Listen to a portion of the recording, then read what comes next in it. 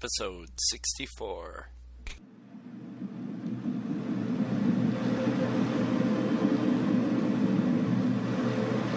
Calling!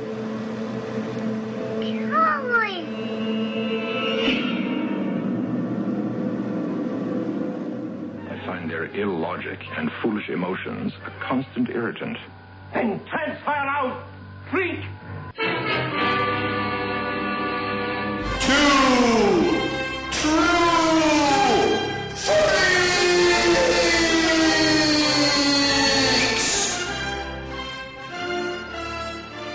You belong in the circus, right next to the dog-faced boy.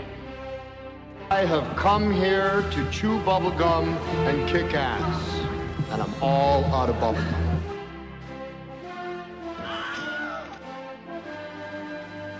Cheap, lying, no good, rotten, fork-flushing, low-life, snake-licking, dirt-eating, inbred, overstuffed, ignorant, blood-sucking, dog-kissing, brainless, dickless, hopeless, heartless, fat-ass, bug-eyed, stiff-legged, spotty-lipped, worm-headed sack of monkeys. Matt.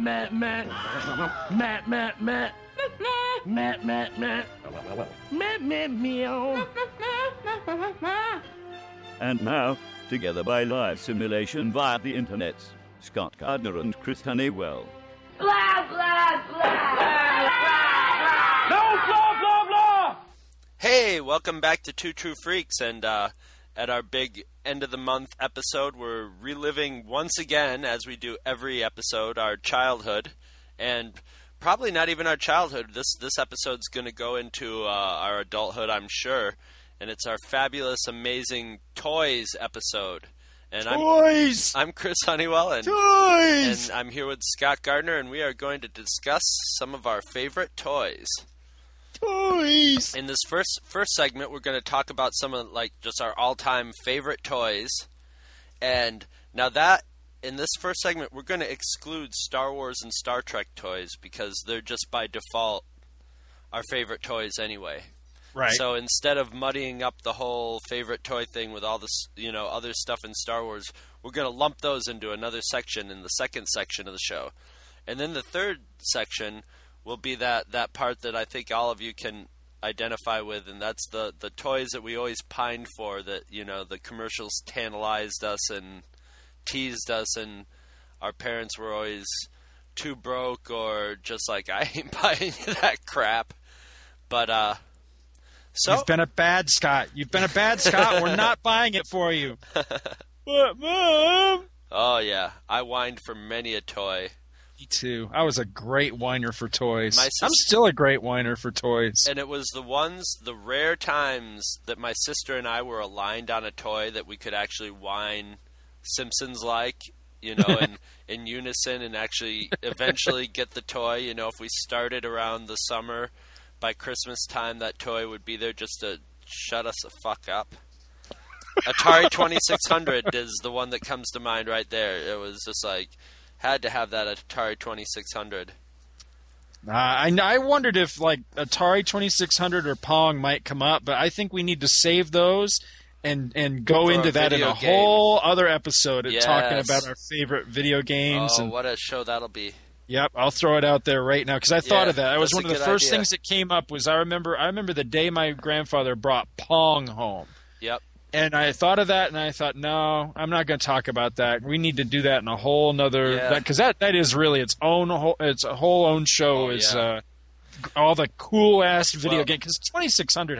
I'll tell you what, we got to do it before November, because right now till November, and we have the Strong Museum of Play here in Rochester, which is just basically the biggest toy museum in the world. I could go. Every toy we mentioned today is sitting in a vault, literally, in this museum, and the whole bottom part of it is a playland for kids with a recreation of Sesame Street and a working sort of toy Wegmans, which is a grocery store here, and they can go in and play grocery store. It's a kid's heaven, but now it's a heaven for guys like you and me, because it is the dream arcade of our childhood, of our youth. They have over 150 video games there. I like to quantify from Pong it with to 3D games. I like to quantify it by calling it our misspent youth. Yeah. And let me tell you, you know, they got Discs of Tron there. They've got the sit-down Star Trek game, you know. Yeah.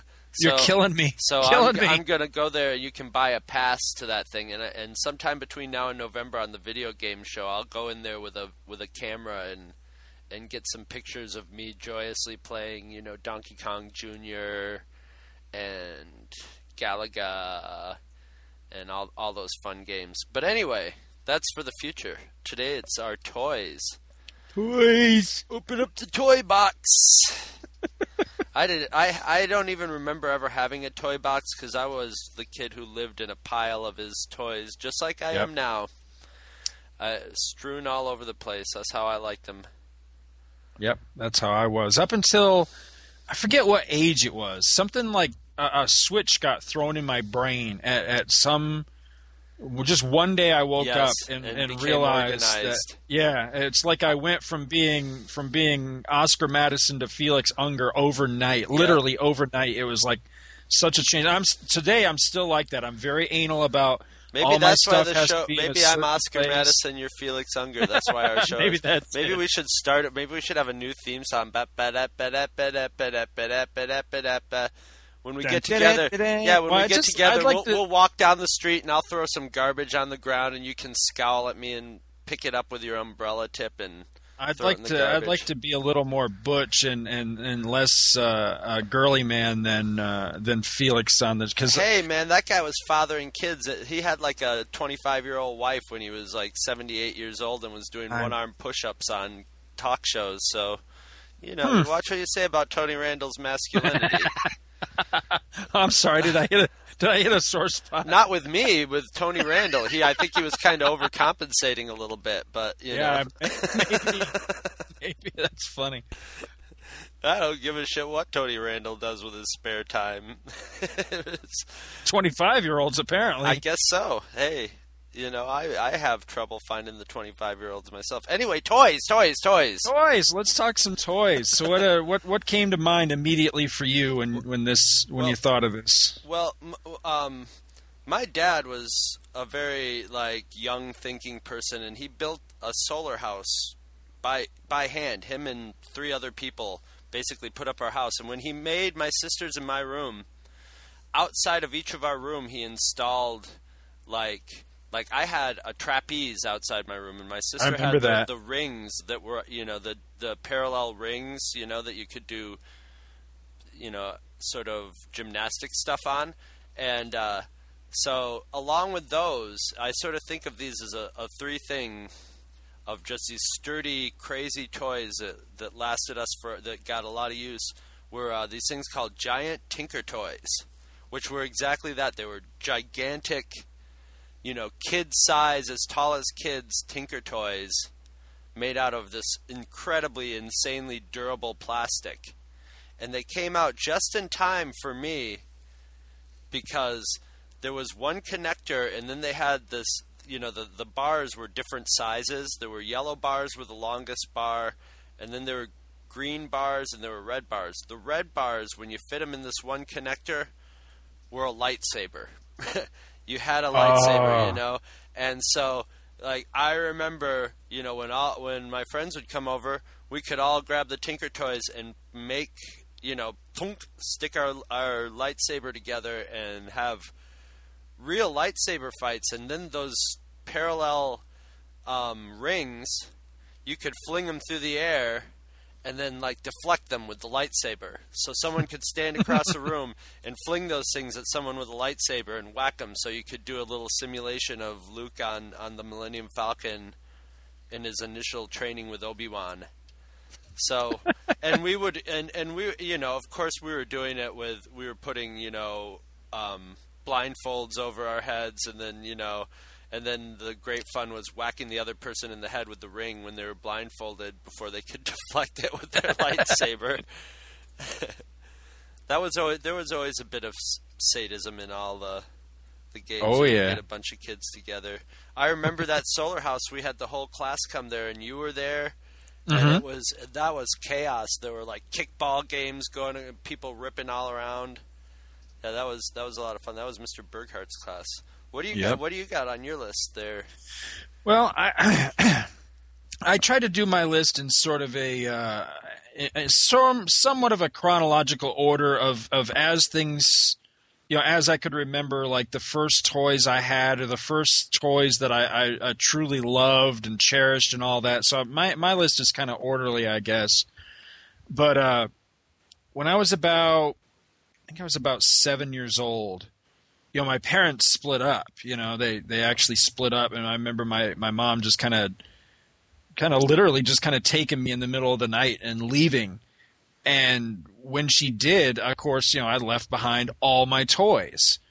And I really think that this is where I can lay all of my problems as an adult on that moment, and why I'm such a friggin' clutterbug, and why I collect everything, and toys and comics and just everything, and why I'm just I hoard everything and I never want to get rid of anything. I think it all owes back to this childhood trauma of having to just leave everything but the clothes on my back in the middle of the night and leave it all behind. And probably the most cherished thing I had that I can remember from that time was I have no idea what company put it out, but it was a quality product. It was a Lone Ranger and silver action figures, but they were tall, like a G.I. Joe size. I know exactly what you're talking about.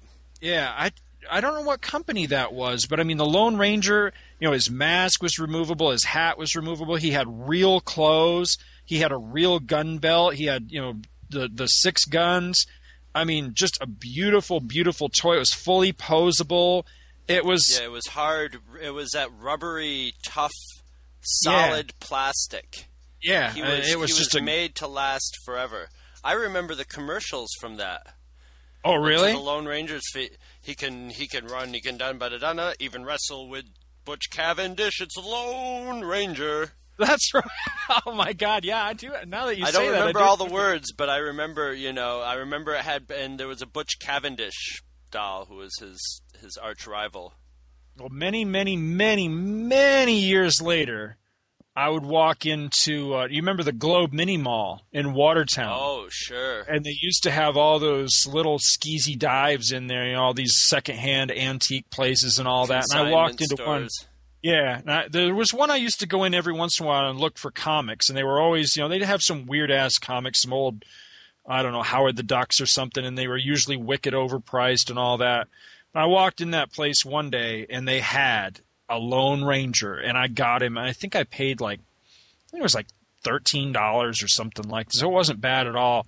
He was all complete. I still have him today. He's his uniform's a little faded out, and he's old, but all that. But he was complete, man. He had every accessory and everything. I never did get another silver, but that was one of the toys that really, when I thought about this subject, that was one of the first ones that came to mind was the Lone Ranger, man. I love that thing. Another one. This one you probably remember. This one I had was two. It was actually I had three or four Micronaut toys. I had Biotron, Microtron, and the only one I can remember his name was one of the little action figure size guys was Time Traveler. Yeah, and I had I think that was the only one I ever had. And I had another one. He was blue, and I had another one that was red. And Biotron. You could open up his chest, and they could sit inside of Biotron like they were driving him, and you could turn him into this tank sort of creature. And Microtron was perverse. He was about half the size of Biotron, and he had two different heads. One sort of skull helmet, the sort of Viking head, and another that was sort of a little alien robot head. But right on his crotch, right where his crotch was a corkscrew type, like a screw-shaped triangular, like the kind of thing you'd see in like the Voyage to the Center of the Earth. Right, I can't mince words. Right where his genitalias, his robot genitalias should have been, and it rotated. when he'd roll along. So the women must have loved him. Well, I was actually wondering if maybe, some of these toys, sometimes I don't know about the design of them. Maybe they think there's a secondary market for lonely widows or something.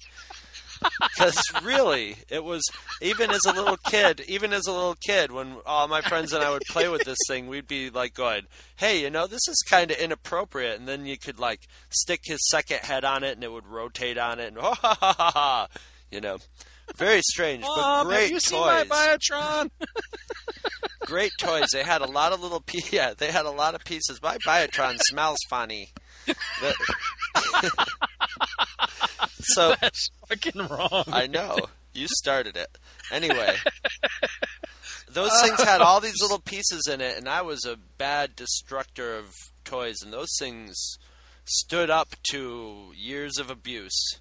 I wish I knew what happened to them. Were Micronauts expensive? I think they were. Yeah, because I'm serious. I think I only ever had one. I think Time Traveler was the only one I ever had. But I wanted them. I mean, they were fucking awesome. I remember that one. I got Biotron as my dad probably saw it and was like, "That's cool," Mm-hmm. So that's probably why I got it for an that was a lot of times, like we would get some of the stuff because there would be a secondary desire by my dad to play with it also. So yeah, my dad was the same way. Yeah. I think that's a lot of the reason why you and I were sure talking you're the same way too. Yeah, well, yeah, definitely. I'll admit that wholeheartedly that a lot of the toys I get my kids are because I just look at it and go, wow, I'd love to sit and play with that. Yep. I mean, I make no bones about it, but you and I were talking before we started that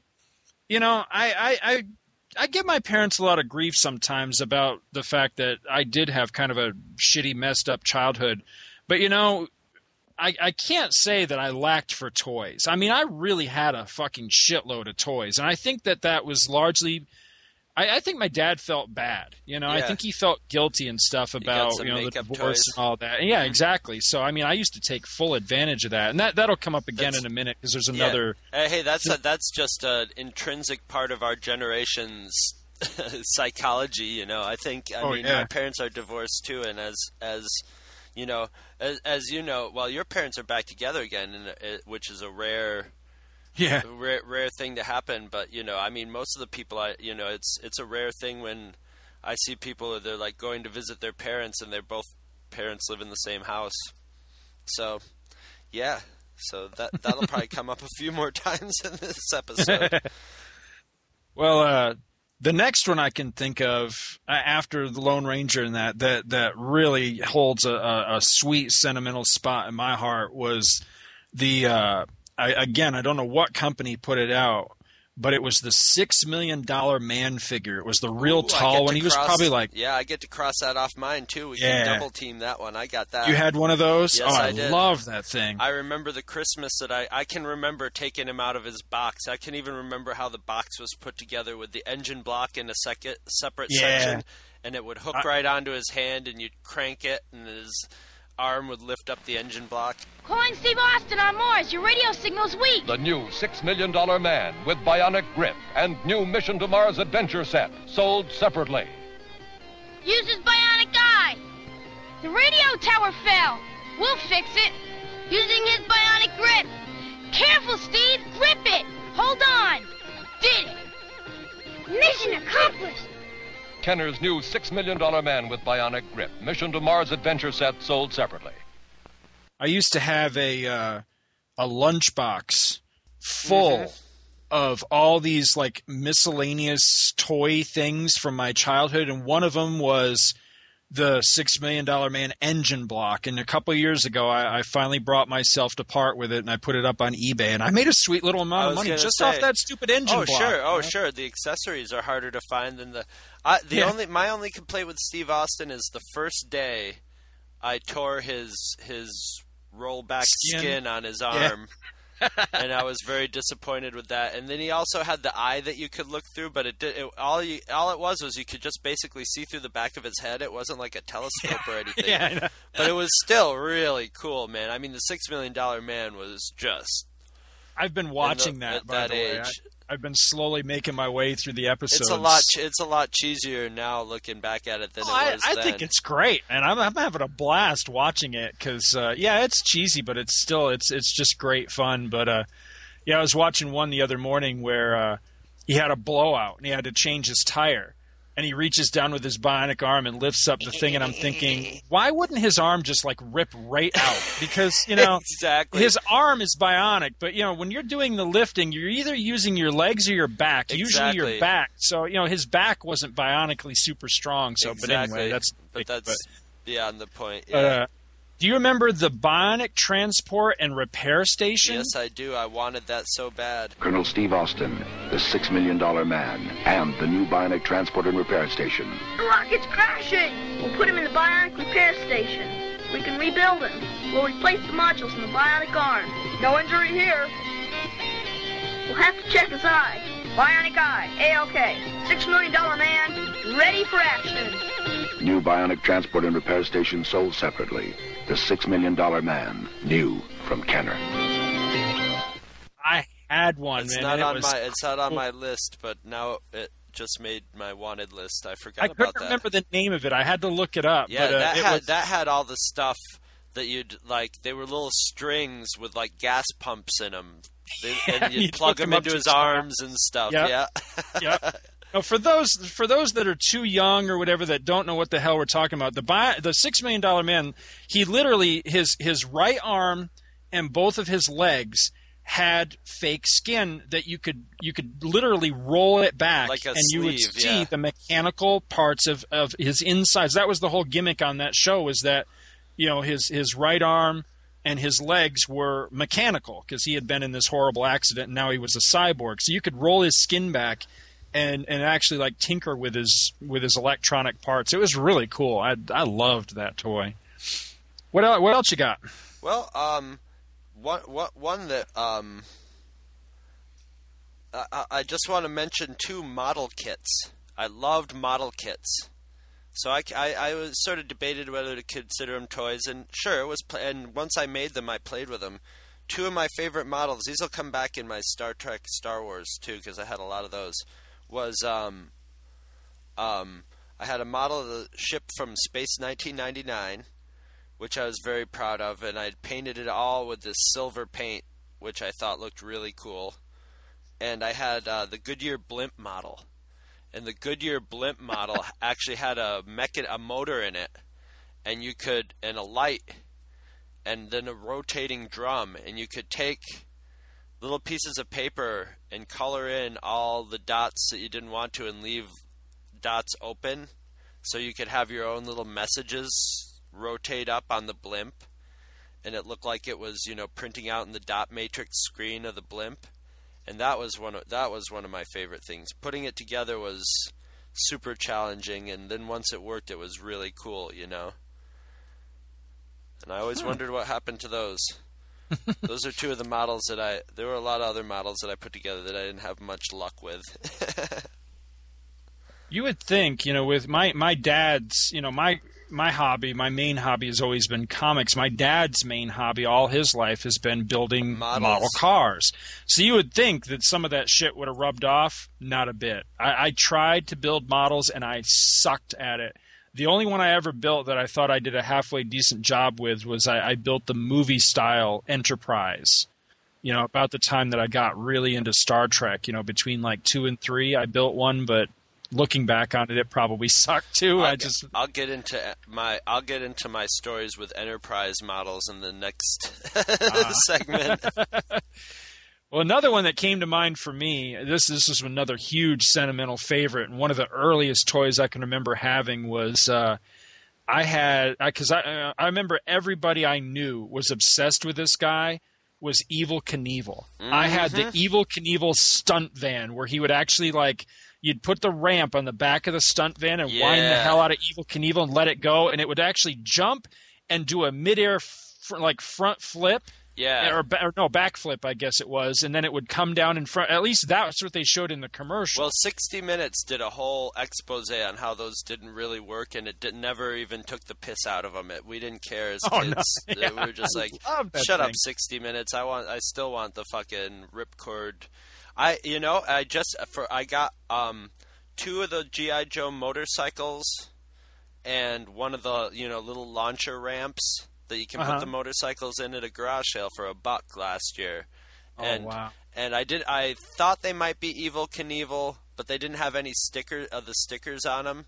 One of them just had a red, white, and blue sticker on it, and I'm like, these are probably Evel Knievel. Either way, for $1, they're cool, and they work. You can still launch them, and although they don't really go right because they need a guy gripped onto them. And remember, you could sort of grip him onto him, and you could have him doing handstands and stuff on it and stuff like that. And you introduced a little quote about these toys to me before the show, and I think you should read that on the show. Should I read this? All right. I hope this doesn't offend anybody, but I got the biggest kick out of it. So here it goes. If they're easily offended, we lost them a long time ago, many months ago. Well, Evel Knievel, he was one of my heroes growing up, and you have to remember the era that Chris and I were growing up. The 70s and 80s. They'd never even fucking heard of the term political correctness, okay? But Evel Knievel was the man, in my opinion. I don't think anybody cooler ever lived than fucking Evel Knievel. He was just cool. He'd say anything, and he didn't give a shit. Yeah, and that's I'm saying you don't even need a disclaimer for this clip. Evel Knievel I'm just explaining if he was alive today, he'd be proud he said it. And I think it's goddamn hilarious. He never compromised, man. I'm not really giving a disclaimer so much as I'm just saying why I loved Evel Knievel. He was just cool as hell, Yeah. He was like he was like the Wolverine of our time, in my opinion. You know what I mean? He was he had that same cool factor where he just didn't give a shit what people thought. Yeah. But anyway, here this is what he has to say. It says, next year, the Ideal Toy Company is going to make a lot of Evel Knievel toys. One toy I'd like them to make is my own idea. I think it's the most super toy in the world. You wind it up, it goes like a little bugger, goes across the floor, grabs this little Barbie doll, throws her on the floor, gives her a little lovin', jumps back on the motorcycle, and goes whizzing out the door screaming, G.I. Joe is a faggot! What a jump! Evel's riding the amazing Star Cycle. That gyro power sends him over 100 feet at top speed. Loop-de-loop! And he's not through yet! Into the dragster. Evel's super sprint car with built-in drag chute to slow him down. What a hook! And now, the Sky Cycle. That daredevil, death-defying supersonic skyplane on wheels. And here he is on the super cool chopper bike with the power that can really rip. He's sensational. He's Evel Knievel. He's a knockout. He's ideal. I read that and just that is so Evel Knievel. That's fucking hysterical, man. There were only two people during that time period of our youth who could say stuff like that and mean it, and it was always just awesome. And the other person was Muhammad Ali. Oh, yeah. Muhammad Ali would come out and just start bragging about something, and it was pure it was just ridiculous, over-the-top poetry, and for the most part it should sort of turn you off with its braggartness, but it was just awesome, it was showmanship, it was showmanship coupled with they really felt that way. They were really speaking their mind, but they knew how to really present it in an awesome and sort of throwing it in everybody's face sort of way. Well, about the same time that I got rid of my $6 Million Man engine block, I finally parted with, do you remember the red chair that I had from Evel Knievel? I had that thing for years. Yeah. It was the only piece I had left of my Evel Knievel stunt van was this little ornate red chair. I think he called it his throne, but I could be wrong. But it was this little chair. And I had that thing forever. And as a matter of fact, when we used to play with and we'll talk about this in the next segment, when we used to play with Randy's Enterprise Bridge play set, that doubled as a chair on the bridge, for like a whole nother station on the bridge. We used to put it in there. So, yeah, I got rid of that a while ago. Well, they re-released Evel Knievel with the bike and the wind-up thing as a toy. This was probably... Gosh, Scotty was really little, so this is probably 8 to 10 years ago, and I was so excited to see this. I wanted to introduce, at that time Scotty was an only child. I wanted to introduce my son to the greatness of the Evel Knievel stunt cycle, you know? So I bought the thing and got it home, and he gives it a wind up, lets it go. It runs into something, the fucking forks break off the motorcycle. I was like, God damn it. So I go back to the store, I buy it, and I do this like 3 or 4 times, and they just keep breaking. They had made the motorcycle out of this like brittle, like cheap, shitty wood plastic. Or something, yeah. Yeah, and it just because they every figured time everybody would just display it and not play with it. Yeah, you know? that was probably the intention, but yeah, so I ended up just taking Screw it back. That, man, I'm playing with it. Yeah, they don't make them sturdy, because I bet you the one I had when I was a kid, somebody's probably still playing with that damn thing. It's probably still going. Yep. Because they made them to last back then, because they knew we were going to be destructive. Well, it was just like that. You know, that reminds me of what we were talking about before the show. Stretch Armstrong. Oh, you know, a toy. I remember seeing the commercials, and it's like you can stretch him as far as across the room, and he won't stretch and stretch and stretch, and he won't break. And that is a direct challenge to any little kid. Yes, it is. And 2 little kids and just a little bit of willpower and a little bit of free time, and all of a sudden, Stretch Armstrong is hemorrhaging. You know, Caro syrup. You know, and of course the Caro syrup inside of him is what color? Blood red. Yep. So the minute he would get a little slit in him, it would start just like red. You know how many little kids probably like fainted dead away when Stretch Armstrong's arm popped off and the blood started just slowly blobbing out like the blob. Well, yeah, I mean, if one kid grabbed one arm and the other kid grabbed another arm, and you ran like hell in opposite directions and pulled him apart, he was done. It would be like the old Drawn and Quarter Day, where it would like snap open and that shit would fly everywhere, and it did look like blood. So I mean, it would kind of traumatize a kid, I think. Sure. I mean, I remember now flash forward into my college years. I remember being on like strong psychedelic drugs in the basement of my friend Kevin. You remember Kevin? You used to play video games with him. Yes. We burned up a television playing Castlevania. we were in his basement. There's a whole group of us, and it was some summer day, and he's got his family pool table down there, which is bent at all these different angles. So he's kicking everybody's ass, and he's bragging about, this is where I used to play when I was a kid. And he's like, I got these toys. They're the greatest toys in the world. And they were basically a gyroscope in a ball, and you would I think you would like sort of run them across the floor, like and rev up a little, and then they would vibrate and quiver. And you would set them in the back of like a little car, and the quivering would make the car go forwards. And he's like, I had these as a kid, and these little gyroscopes, they're tough as hell. We would bang them with hammers, and we'd try to break them. You can't break these things. They are unbreakable. And, of course, my ears perk up, and I go, well, that sounds like a challenge to me, man. And he's like, oh, it is a challenge. I put it here. He puts it in my hand. He goes, You could do whatever you want. And I'm like, well, I hand it back to him, and I'm like, I don't know, man. It's your childhood toy. And he's like, no, honestly, these things are the strongest thing. And he's a big fucking gorilla of a guy. And he's just like, these things you can throw them as hard as you want. And he wings it against the cement wall of his basement. And, of course, it flies into a million pieces. And everybody's looking at him, and he's just got this shocked look, you know, on his face of his childhood being shattered. His unbreakable childhood has now been shattered into a million pieces before all his friends, and he's just like, but, and I'm like, yeah, you're a lot bigger now, aren't you? Yeah, the indestructible challenge, don't. Well, let me see. Whose turn is it? I don't know. It's your turn. How about that? It's my turn. Oh, okay. Oh, well. All right. This next one, you're going to have to rein me in, because I could go and go and go on this subject. This was the biggie right here. Was all right. Well, it all started when my parents, you know, were starting to try to reconcile and everything, and my dad was trying to come back, you know, into my mom and I's life and everything. And my birthday time was coming up. And I remember talking to him on the phone. And he's like, you know, so what do you want Daddy to get you for your birthday? And as loath as I am to admit it, because I absolutely hate the thing today, I was huge on the old Adam West TV, Batman TV show. So was I.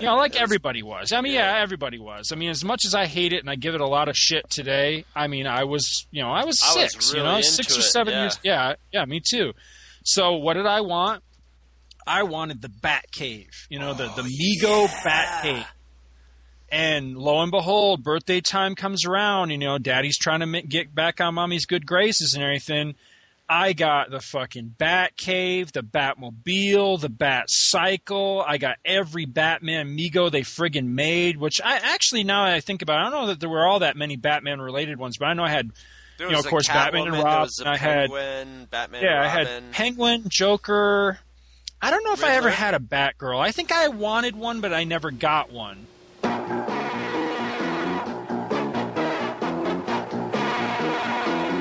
Uh-oh, it's the Penguin. And the Joker. What can they be up to? Oh, no. Are they going to steal the Batmobile? Can it be? Can they get away with it? Flash the bat signal. The dynamic duo will be needed here for this. I hope they see it. Success! Into action, Robin. The Batcave's computer plots the strategy. They'll need Batcycle and Batcopter for this one. Let's split up and hit them high and low, Boy Wonder. Holy Leap and Batcycle! We've got to capture those dastardly villains. Trapped at the pass.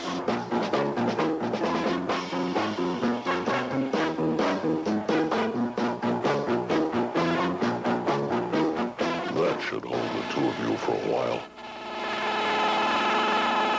I don't know if I had a Riddler either. I can't remember. There's some of them I can't remember. I went to the what was that site called? Mego Museum? The Mego Museum. Yeah, I went there and started looking at figures, and I was surprised that there was some of them I looked at and go, God, I can't remember if I had this one or not. But I had a ton of Megos. I mean, I went through, I bet you over the course of my childhood, I went through probably a dozen Superman and Hulk figures because they just didn't last for me. I'd wear them the hell out. Megos weren't the strongest of they were some of the coolest looking action figures, but they were kind of made of.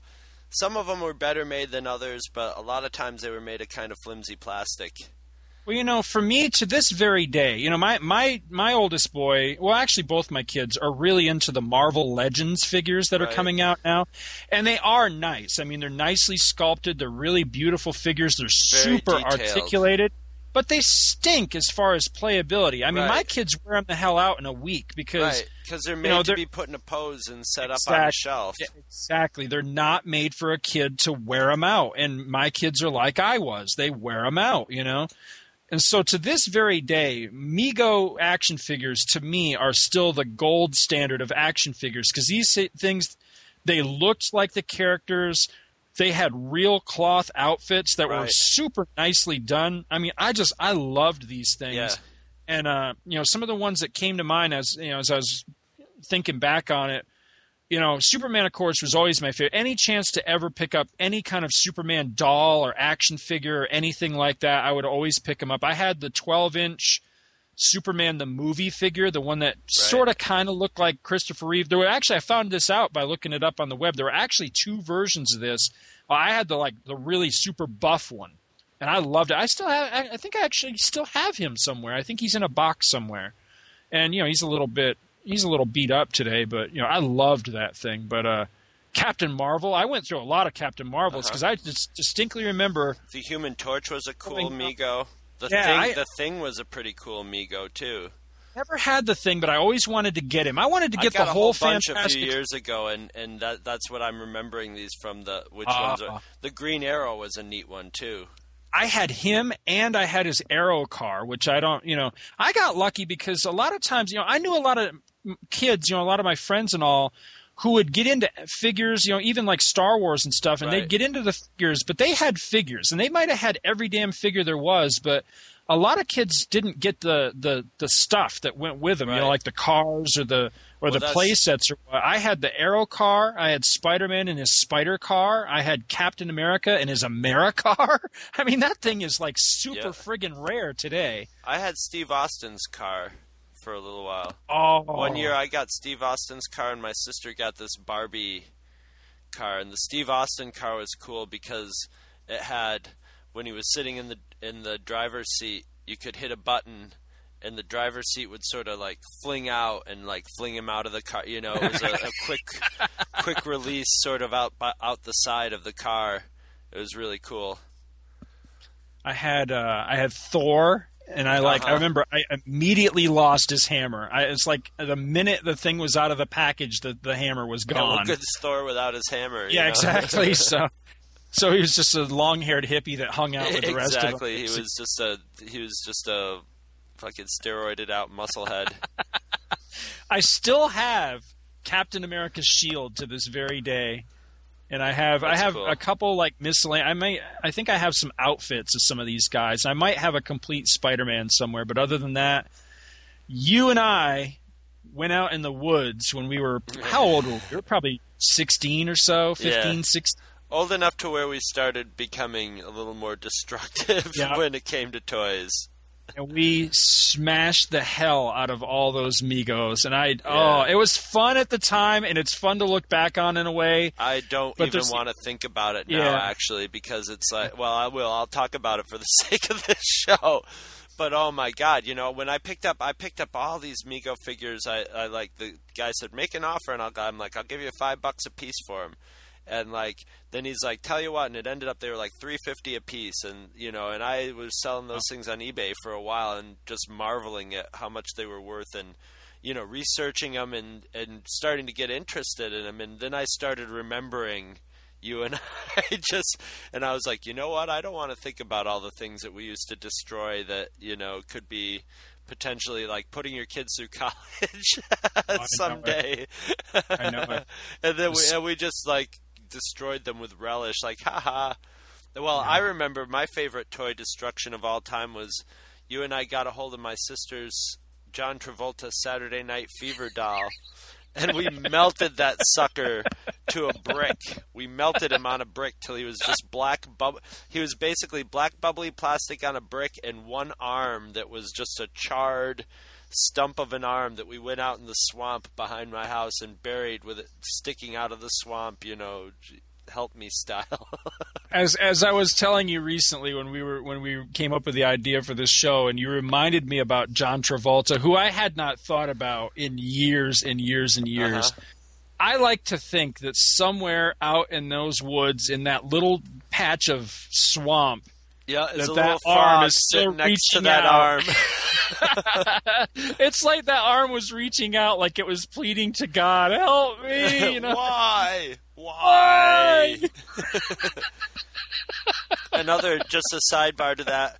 I don't know if it was you or somebody else, but my sister had a realistic baby doll called Dinah that we also charred, and that thing looked like a baby corpse, and we threw that out in the woods to dispose of the body. And a few days later, I was home with my sister and my mother, and the dog came marching out of the woods proudly holding what to everybody but me who knew what it was appeared to be a charred baby corpse, like trotting out of the woods. It was this little beagle dog. Dumpty-dumpty-dumpty-dum, and like this doll was made out of rubber, so the arms and legs are sort of, you know, wobbling like real. It was bad seeing my sister. What does the dog? And she thinks her dog's got a dead baby in its mouth and stuff. And my mother starts screaming, and then of course when it was determined what it was a whole different kind of screaming going on, because guess who got the blame for that? And I remember Scott and I making a video, which is long lost, of I think my mother Baby Alive might have taped over it we put Baby Alive up on on some sort of platform in the backyard, and we're using your bullwhip to whip the head out. You know, we put the batteries in so Baby Alive's head would be going and crack that thing with the whip, and it was a rubber baby with this whole. It basically had a skull underneath the skin with all these mechanical parts that made its jaw work and stuff. Yes, which I found out painfully when I belted her in the mouth one time. Yeah. But when the whip would hit it, it was just the most horrifying thing, because it was the sound of like bone and flesh. It was bad. It was great. We were laughing our asses off. And we were And then we grew up and it was either podcast or be serial killers. So here we are. Here we are for now. I don't know if I've made the right decision, but I'll go with it for now. Exactly. Oh God, what have I got next? I don't know. I think we should do a couple more and then wind it up because we could go forever. We're gonna. Oh, I know it. Well, let me see. I was going to talk about action figures, but I'll kind of breeze through that to get to something that I imagine every kid out there had at least a couple of. But action figures, I had a lot of other different action figures besides just Amigos. Of course, they were my favorite ones. But do you remember Indiana Jones? They tried to spin him off into a series of figures like the Star Wars, and they really I think they only ever really got just the first movie done. I still got some of those today. I don't think kids took to those as much because I think the fantasy. I think kids are more into stuff like futuristic or militaristic when it comes to their action figures and stuff. I think those are the ones that kids really glom onto because. You know, the militarist, because both of them have all sorts of cool hardware. And Indiana Jones had potential hardware, but it was all kind of historical and stuff, and I don't think that's as attractive to little kids as, you know, back in the days maybe when, if they were in the 50s when cowboys and Indians and frontier western stuff was really big, Indiana Jones action figures might have had a bit more of a life to them. Well, speaking of that, I have a complete set of Legend of the Lone Ranger figures, which I was pleased to find. I didn't realize I had the whole set until recently. I went on some website and was looking at it, and I was like, damn, I've got every one of these. So I actually have the whole set of those. Never really played with them very much. So they're in great condition. I just liked them. I just thought they were really cool, really detailed, and they had some unusual ones. I mean, like, where else could you get a General George Armstrong Custer action figure? Yeah, you know? right. I thought that was cool. I got a complete set of Tron figures, which that's one of my cherished things. You know, in one of my trips down to Disney, you know, we used to when you'd stay on property, a lot of times people will set up window displays in their hotel room, and you know they'll put out like their collection of you know Disney memorabilia, you know, stuffed animals or books or you know just whatever they're proudest of. They'll make a little window display.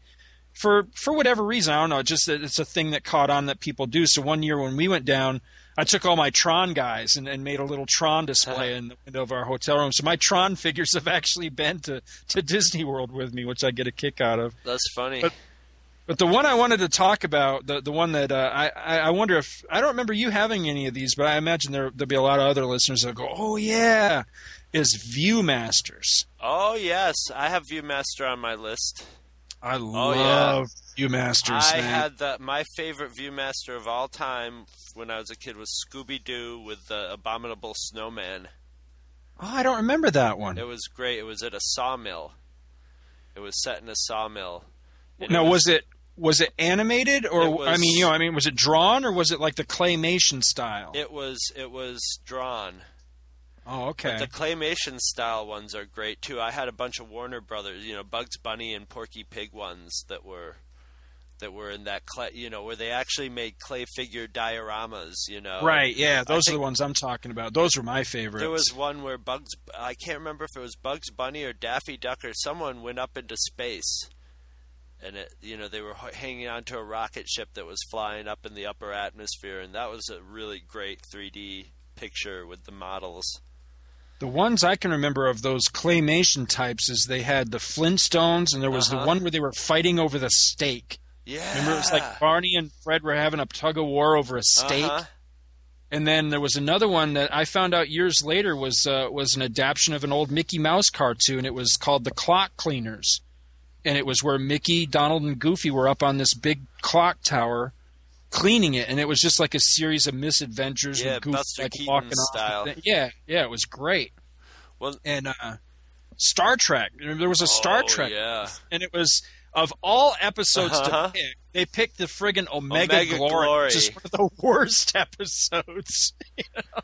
It's like nothing really visual. You know, Yeah, they should have picked something like the Doomsday Machine or something where it had space things going on. Well, it's just like I was looking through and I found my Star Trek photo novels, and I found the photo novel. One of my photo novels was for Metamorphosis, which is the one with Zefram Cochrane. Right. And, nothing happens. And it's all dialogue, that one, basically, and a couple little special effects scenes with, the companion. But it's mostly dialogue. And it makes for a very boring photo novel. And the same with, Viewmaster. But, yeah, Viewmasters were awesome, It was just, it wasn't my first exposure to that the 3D process like that, because my father used to have this old-fashioned stereopticons where you'd put the card in with the two pictures, which is basically the same idea as a Viewmaster. It's just Viewmaster. It has it all contained. Right. And just you mentioning Viewmaster, I just like to rifle off some just like stuff that I don't really need to talk about, but just are toys that you don't really need to talk about them, but everybody plays with them, and that's like Lego, Play-Doh, and Spirograph. Oh yeah, those were three that I spent a lot of time with, like young little kid. And Color Forms. Do you remember Color Forms? I just somewhere I've got a Jabba's Palace Color Form, and I picked up a Jabba's Palace. It was Presto Magic. Presto Magics. I was just trying to think of what you called that. Yeah, I've got a Cloud City one. This one's like a board game with the picture on it. It folds out like a board game, but usually Presto Magics would be just sort of hanging up, and they were just like a little plastic baggie with a card with a full unfurling sort of little card with a diorama of like Cloud City, and then these little plastic rub-off decal things with all the characters and like their arms with guns, and you could put together a whole scenario, and you only had one crack at it, but you could make your own little picture with them. I gotta find mine, because I have before Return of the Jedi came out, I remember everybody in my circle of friends hated Lando because we thought he was a traitor. He had sold Han out and all that. Right. And so we used to just be cruel to anything that was Lando. Between Empire and Jedi, Lando was kind of scowled upon, and Jedi, he got to redeem himself and sort of took the piss out of our Lando hate, My Cloud City Presto Magics, I'm pretty sure, has Lando catching a laser blast right in the face. No, you know what it is? You know what it is? It's the Sarlacc pit, because I remember you doing that. It has Han, because remember Han was like blindly shooting the blaster down there, and I remember you just having one. And because in Battle in Outer Space Wars, I believe we had that scene. When we did that scene, Han just kept shooting him, kept shooting, and it's like, yay, type of thing. So yeah, we took out a lot of aggressions on Lando at first. He was the only like main character that had any kind of like that started out as I guess now when I watch Empire, I don't perceive him as a bad guy. He's a guy who's a rock in a hard place. Right. And then he basically made it seem like he was a turncoat, because that was the only direction he could go in. But once it went to that, he just played along with it till he got his chance to bust out Han. So, he wasn't really a turncoat, but when you're a kid, you see things too black and white. It's just like, he betrayed him. And then he changed his mind. But now I look at it, it was probably more of, it's that sort of. He's like Han. That's how, and Indiana Jones. That's how the people who have those adventures. That's how they have to plan things. Sometimes they have to let things go south a little bit because they can't win, and then they have to back up and wait for another chance to get their way. So anyway, that's neither here nor there. The one other game one other toy that I want to mention is sort of skirting the line of video games, but it wasn't a video game. It was a Tomy race car game, and it was totally mechanical. You had a little steering wheel, and you had a car that was like on a plastic bar. Oh, and then I there remember were like that. 4 little like rotating tracks with cars on them, and when your car would pass over, it probably would hit something magnetic, and it would like light up and like crash.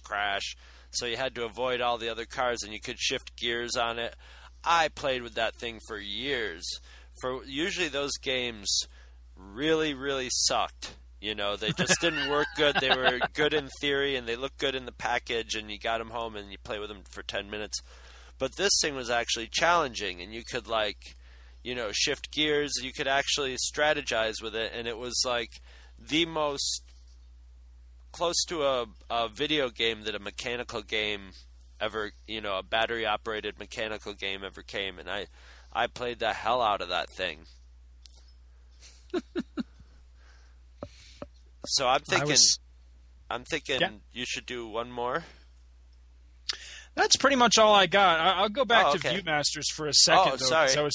No, that's cool. I was just thinking about the Viewmasters. I knew there was another one that I had, and I was trying to rack in my brains what it was.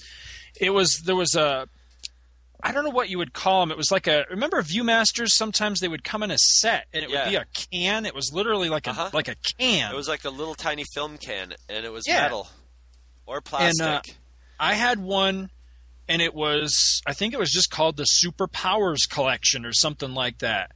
And it was all these different DC superheroes. It was like Superman and Shazam, and I think there was a Wonder Woman, and all these different ones. I had that. And I just had a bunch of Viewmasters. Well, I remember for some reason, I don't know why now. I can't remember why they asked me, and I can't remember why in the hell I did it. But my Uncle Gary's kids got into Viewmasters, and somehow or other, the cat got out of the bag that I had a whole ton of Viewmasters. So they started and they asked, they asked to borrow them one time. So I lent them over, not really thinking much of it. Well, my Uncle Gary and his wife, they were the kind of people that, they'd go through their kids' rooms periodically and clean out all their old stuff and just like donate it to Goodwill or whatever. So, quite a while goes by, and one day I just try to politely inquire, can I have my Viewmasters back? Whatever happened to my Viewmasters? And they had donated it to like Goodwill or whatever and just got rid of it. And, even at that time, I knew that shit had to be worth a fortune, because, I had all these original Viewmasters, and it just killed me, man. Yeah. I was, so this day, here and there, every once in a while when I think about it, I'll do little searches trying to slowly rebuild like my old Viewmaster collection. And I actually did find that canister set with the superheroes. I actually bought that again a few years ago on eBay and did all right on it. I wanted that one. That was the main one that meant something to me. They're one of those things like Pez dispensers that so many people love to collect. That I don't even mess with it unless I find them in a garage sale and stuff. And even when you find them at garage sales, people are like, "These are old Viewmasters. They're worth $1 million." So they slap $20 a piece on them or whatever for the crappiest ones with like some of the little frames punched out and stuff like that. But I've been trying to build a collection of. I never. I didn't realize how big Viewmasters were. I remember having them, and I knew the Viewmasters with sound on them that had like a little record printed on them. Yeah, yeah. I never had any, but I remember them. But I didn't realize that. It was like every place in America, every city, every national park, every landmark, everything had a friggin' Viewmaster, and I just didn't realize that. Well, a couple of years ago, I discovered that. There's a million different sets out there for like Disneyland, and there's quite a few for Disney World and stuff like that. So I've been trying to slowly collect those over the years, as I can chance across them. Well, most of them I've been able to luck into fairly cheap. The ones I really want that are worth, I just can't ever seem to touch them because they always go for a lot of money. There was a set of Epcot ones that I guess are pretty rare, and those are kind of hard to come across, but. Yeah, I still, they may be a kind of outdated toy with just all the new technology and all the new things kids have today, but I still think they're kind of cool. They'll never go out of style. It's 3D. 3D is awesome. Everybody loves 3D. Well, that's about all I got. Yeah, I got one other thing, but it's just to mention it was the first toy I saved my money and bought, and that was this Monster Maker toy where you had these little rub-off things with the head, middle, and it had all the Universal monsters and a few others, and you could shift all their parts together and put a piece of paper and do a little rubbing and make a picture. That was one of my favorites. It's like one of those fashion plate type of things. It was exactly like that, but with monsters, and the creature from the Black Lagoon, all the Universal monsters. It was great. And I remember seeing it, and I actually saved my allowance and bought it and was really proud to do that. But now we go into our next part. I don't know which part. These are all my favorite parts, but this one's going to be great. Next part is Star Wars and Star Trek toys. Star Wars figures. R2-D2. Chewbacca, Luke, and Princess Leia. They're the Star Wars Early Bird set of figures. These 4 action figures are not yet available, but this Star Wars Early Bird certificate package is in stores with this colorful Star Wars picture display stand and certificate to send in to get a set of 4 figures by mail. They'll be sent to you at home between February 1st and June 1st. The Star Wars Early Bird certificate package, new from Kenner. Ready? Activate. Wow! Look at the stars. You can turn your room into a planetarium with a Star Trek intergalactic projector. Enterprise approaching Big Dipper. Accurately shows all the constellations. These cards help you identify them. Enemy craft from Jupiter. While these light beam pointers let you play Star Trek like never before. Runs on 2D and 2 AA cell batteries, not included. Star Trek Intergalactic Projector comes with light beam pointers and identification cards by Mego. Okay, we're back, and in this section, we're going to talk for just a moment about Star Trek toys, which I don't think either of us really had a whole lot of. And then we're going to move into our true love in the world of toys, which is the world of Star Wars. Oh, yeah. Kenner Star Wars toys. But first, Star Trek. And for me, I didn't really have a whole lot of Star Trek toys. I really wanted to talk about I know, you and I, Chris, we've mentioned Randy several times, yes, probably in this show and in prior shows, and people are probably like, Randy, who the hell is Randy? Well, it also gets confused because you might say, like, my Uncle Randy, so people picture this older guy, but he was our age. Right, yeah, Randy is my father's youngest brother, who is literally only 3 days older than I am. So when I would go and I would, stay with my grandparents, maybe, spend the night or spend a weekend or whatever at my grandparents' house, Randy was there too. And because he was, Chris and I's age, he was just like, another one of our friends. Biologically, he's my uncle, but being the same age, he was just another guy that we hung out with, so it was really cool. And so that's who Randy is. Like I say, biologically my uncle, but really just a good friend, a really good friend of both Chris and I. Well, Randy was really big into Star Trek, and he had the Enterprise Bridge playset, and he had just about all of the Star Trek Megos. And so that's where, I played with it. I don't think growing up as a kid, I've got some now that I think I've gotten through, like, I don't know, yard sales or something. But as a kid, I don't think I actually owned any of my own Megos. But Randy had, he had Kirk, Spock, McCoy, Uhura, Scotty. And I remember he had a Charon. He's the half white, half black. Half white, half black alien. Yeah. Right down the middle. And a Klingon. That was the other one. He had a Klingon. And I think that was all he ever had. And I can remember we would play with that Bridge play set. And because they didn't make a Chekhov or Sulu, it would always be like Superman and Captain Marvel at the helm, something like it was great. I can distinctly remember Superman always being in Sulu's seat, and then the other one would be like Robin or Captain Marvel or something. It was great. Robin. But the only Star Trek toys that I had as a kid that I can really remember with any clarity is I had the Star Trek utility belt, which had a non-working communicator and a little non-working phaser, and then later they came out with the phaser that would take like 84 C batteries to make the light up, and stuff. I had that kind of stuff. That's my one Star Trek toy that I can really remember being when it was the phaser. You stocked it up with batteries, but it made the phaser sound. Yep. And it was awesome. I just would run around blasting that thing all the time. And I wouldn't even call this a toy, but I also, one of my prized Star Trek things is my parents would always give me the Star Trek calendars every year. So I would always have the Star Trek calendar on my wall. But I inherited from a family friend, this kid, David Redfield, didn't want any more. We traded shirts or whatever. But basically he traded me a Star Trek red shirt.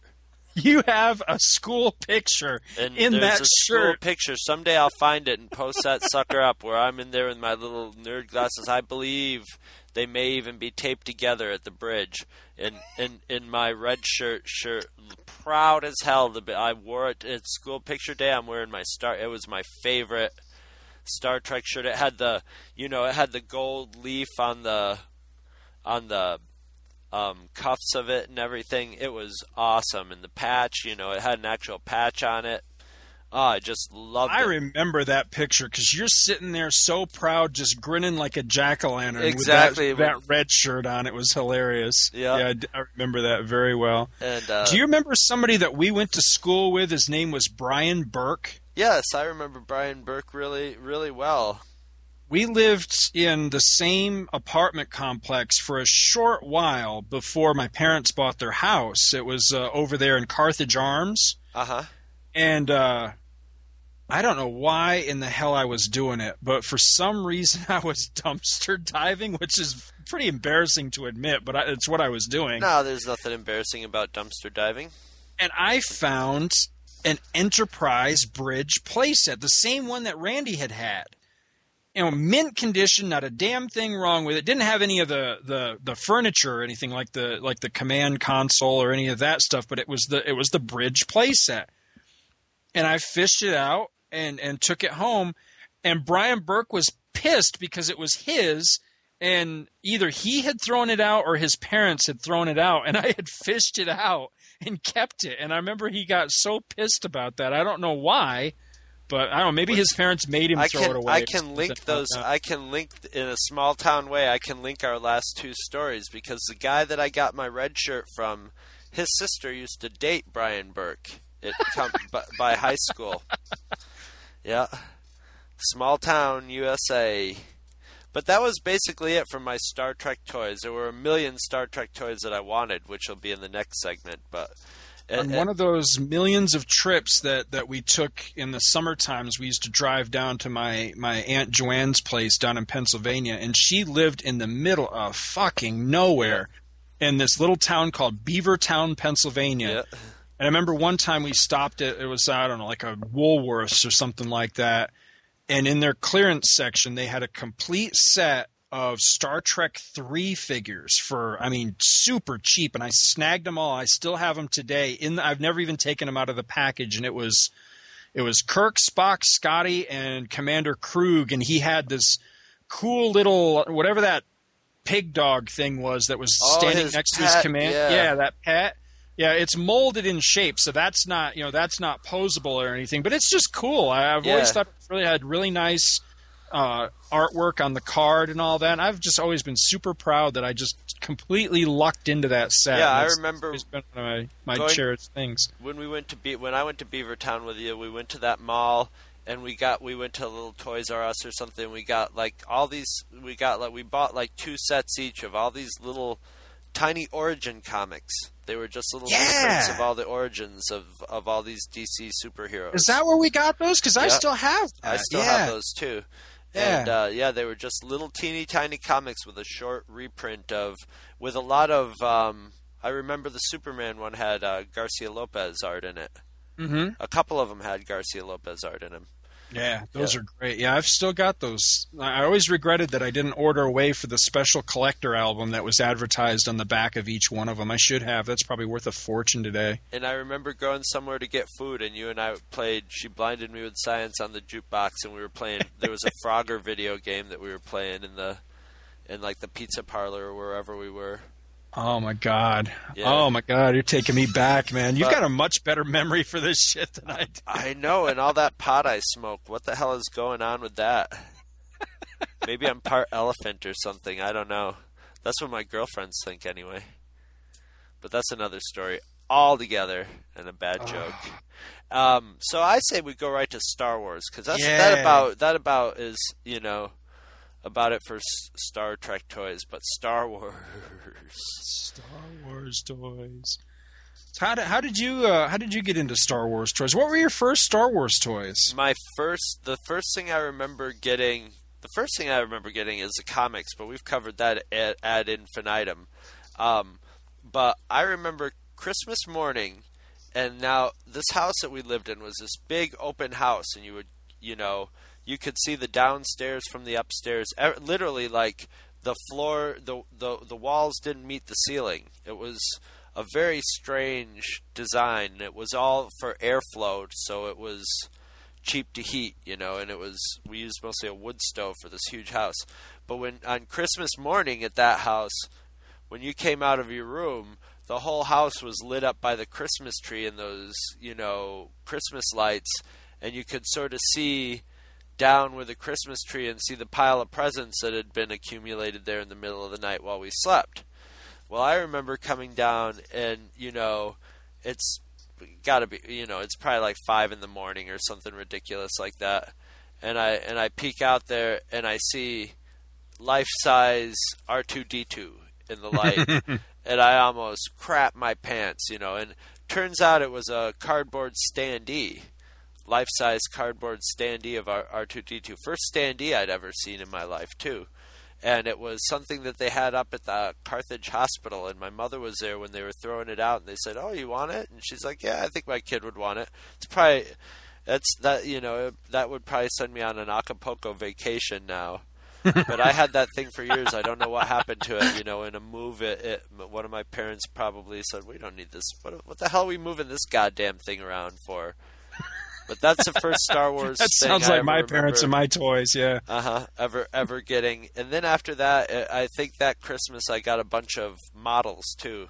Because I had a whole bunch of Star Wars models.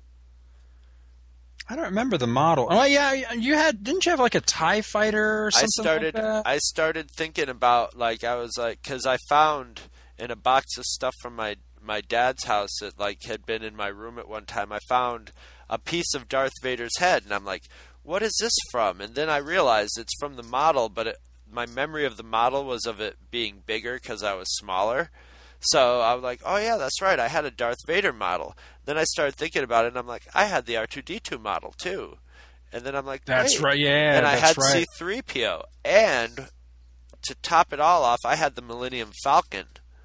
And that was the greatest. That one had lights in it and stuff. That's so it lit right. up. Yeah, because that's why I used to love to come and play Star Wars figures at your house because nobody I knew ever had. It was like Falcon toy, but you had the Falcon model, which was almost as cool. It was better. I liked it better than the toy because it was more real. The detail on it, the detail work on it was really fine.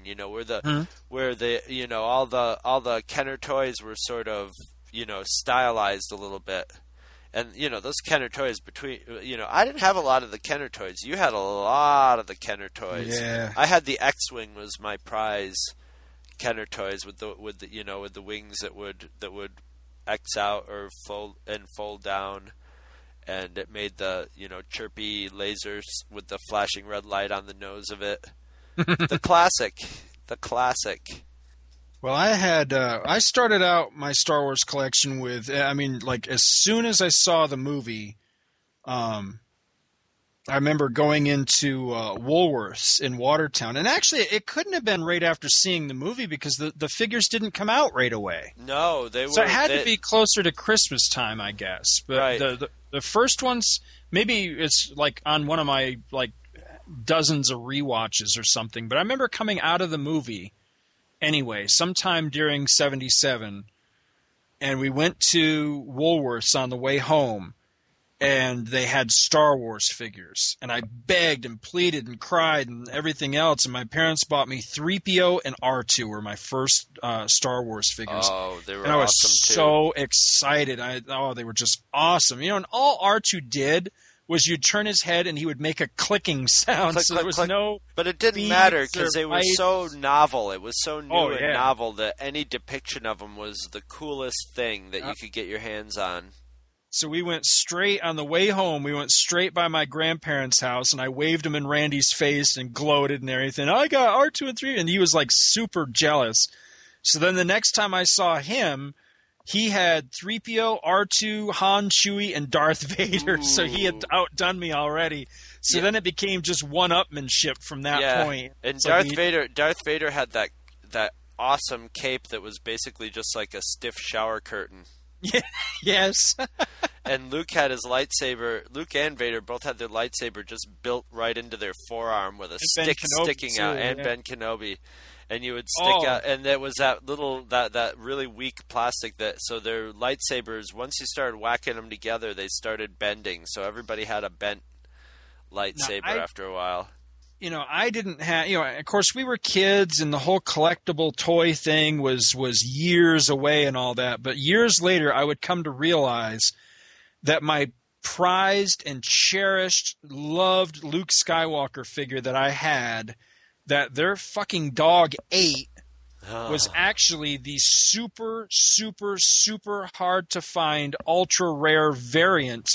It was the one where the lightsaber was built into his arm. You remember the little receptacle tip that all the lightsabers had? Yes. Well, this one you would actually grab onto that tip, and if you pulled it, it super extended his lightsaber beyond the length of all the other ones. There's very few of these, and I had one, and I fell asleep or something in the living room, and the damn dog ate the Luke Skywalker. And when I woke up, I was like, I don't remember my family ever being particularly cruel or anything, but on this one occasion, I remember everybody laughing and getting a big kick out of how pissed off I was about this.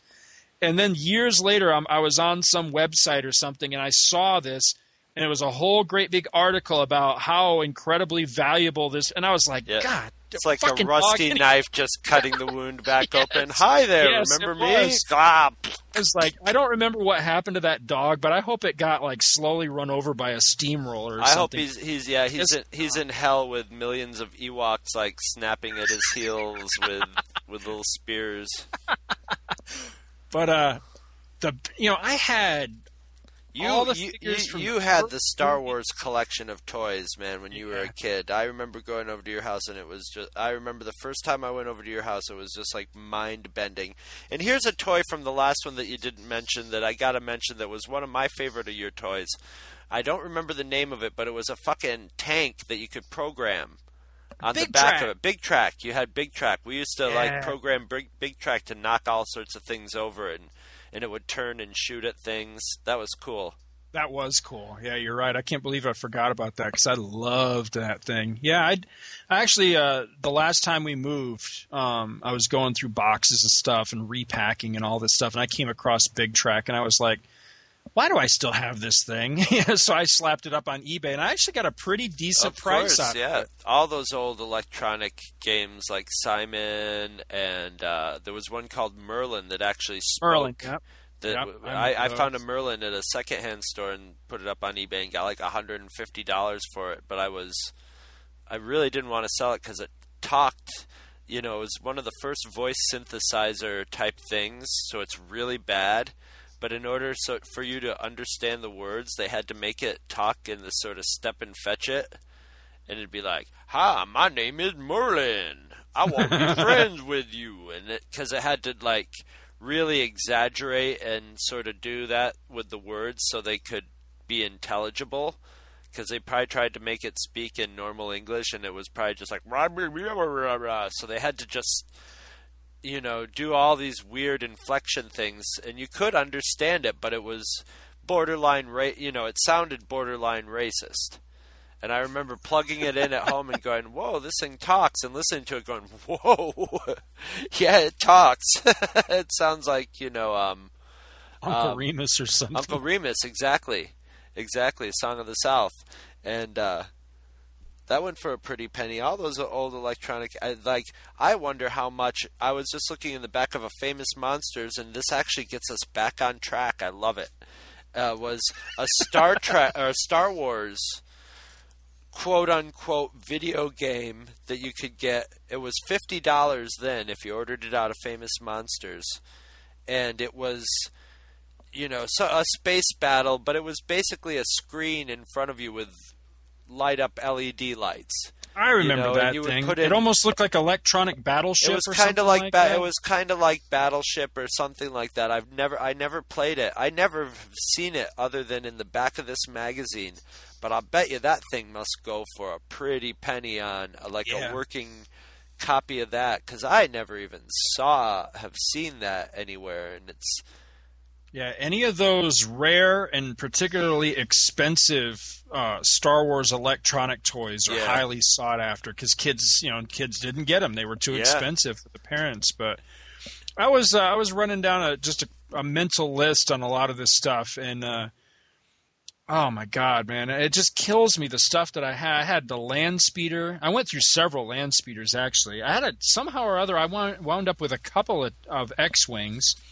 Because there was one that I butchered and I made it like a battle damaged X-wing, and then there was another one that I kept in like mint shape. I had a TIE Fighter. I had Darth Vader's TIE Fighter, which was kind of a tough toy to find.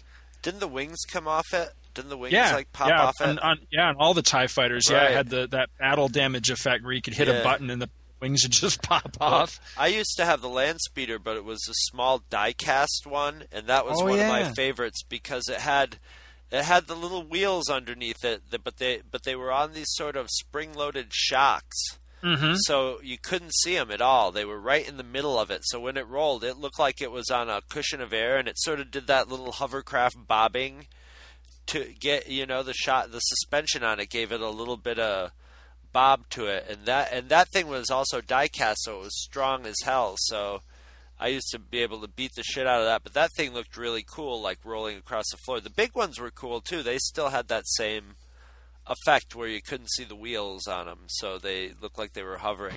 It's the Star Wars Land Speeder. Wow, looks like it's floating. The Sand people are coming. It's up to Luke Skywalker and his Land Speeder to get us out. Action figures each sold separately. The Land Speeder has a snap-open space hatch, and Star Wars action figures R2-D2 and C-3PO fit right in back. Hurry, they're fancy. Activate spring glide wheels. The Force goes with us. Yeah! Kenner's Star Wars Land Speeder. Action figures each sold separately.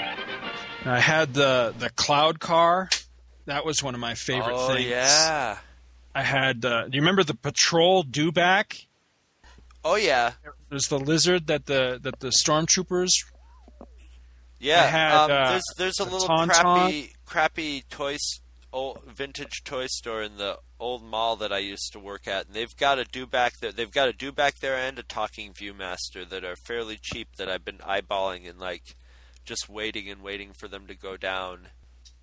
Yeah, well, the other thing I wanted to talk about was the play sets, because that's where I feel like I was probably the most privileged was the play sets, because I'm actually Death Star, didn't you? I had the Death Star. That was of all the play sets ever of Star Wars. I think that was the most sought after. It was the coolest one. Was just cool as hell. It had the trash compactor. Yeah. With foam rubber garbage.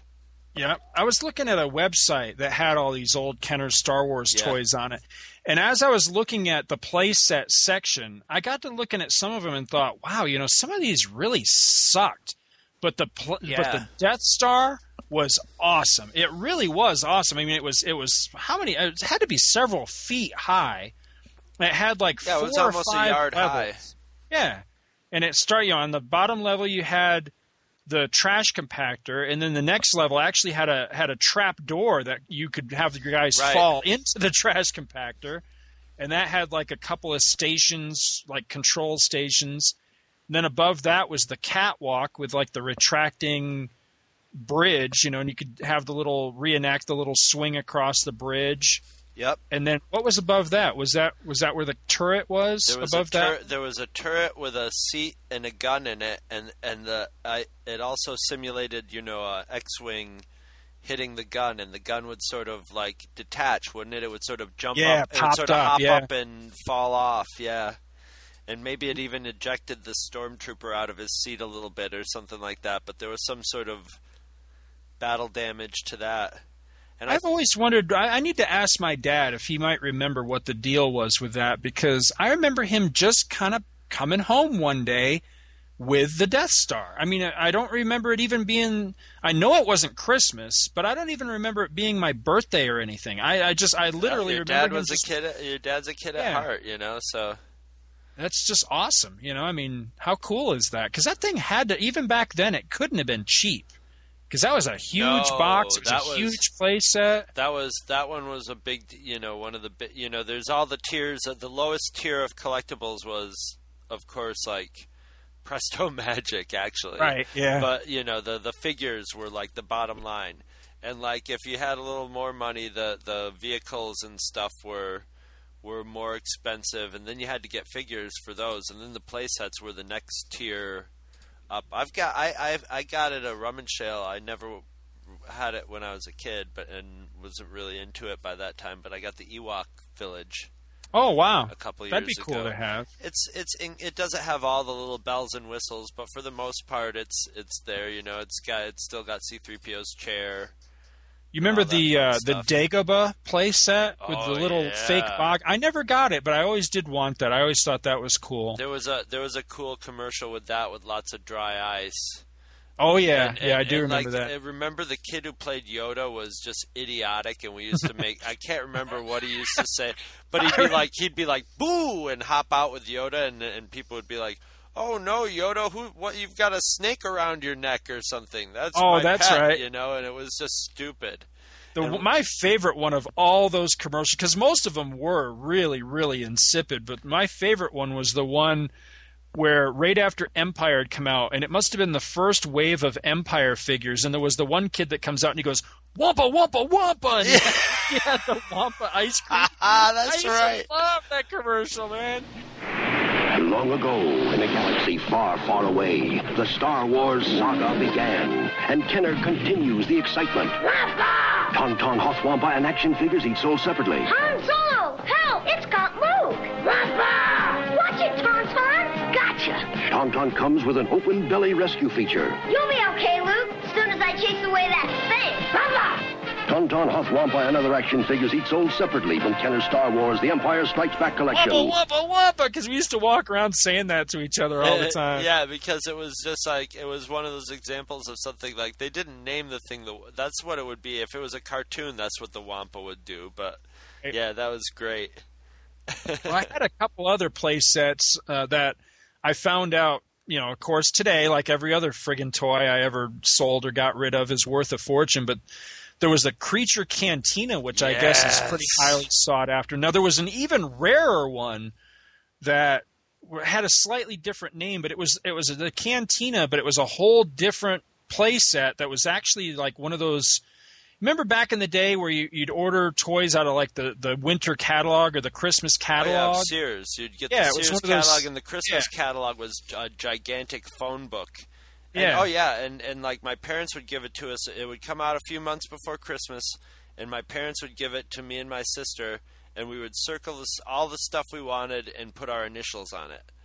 And my sister was a serious shit. Like half the thing, my sister was like, "I'm going to shoot for as much as possible," and I was targeting one or two things and narrowing their choices. So I knew I was going to get at least one of them. And my sister was like, "I'm going to ask for everything and see what I get." Well, there were a lot of variant Star Wars figures that were like exclusive to those catalogs. Like I think there's a Walrus Man that's highly sought after, but there was also a variant Cantina playset that's completely different than the one that I owned. Really? I owned the regular Kenner one that you would just buy off the store shelf, but there was actually a rarer one. I had the Land of the Jawas playset, which I loved that thing. I remember that. It was just a cardboard cutout Sandcrawler as the background, but it had a little plastic base that was, it was molded in like sand color. Yeah. And it had the escape pod, which was just cool. It had the little escape pod for R2 and 3PO and all that. I really wish I would love to have some of those old Sears catalogs and look through it, because they would have the whole Star Wars section.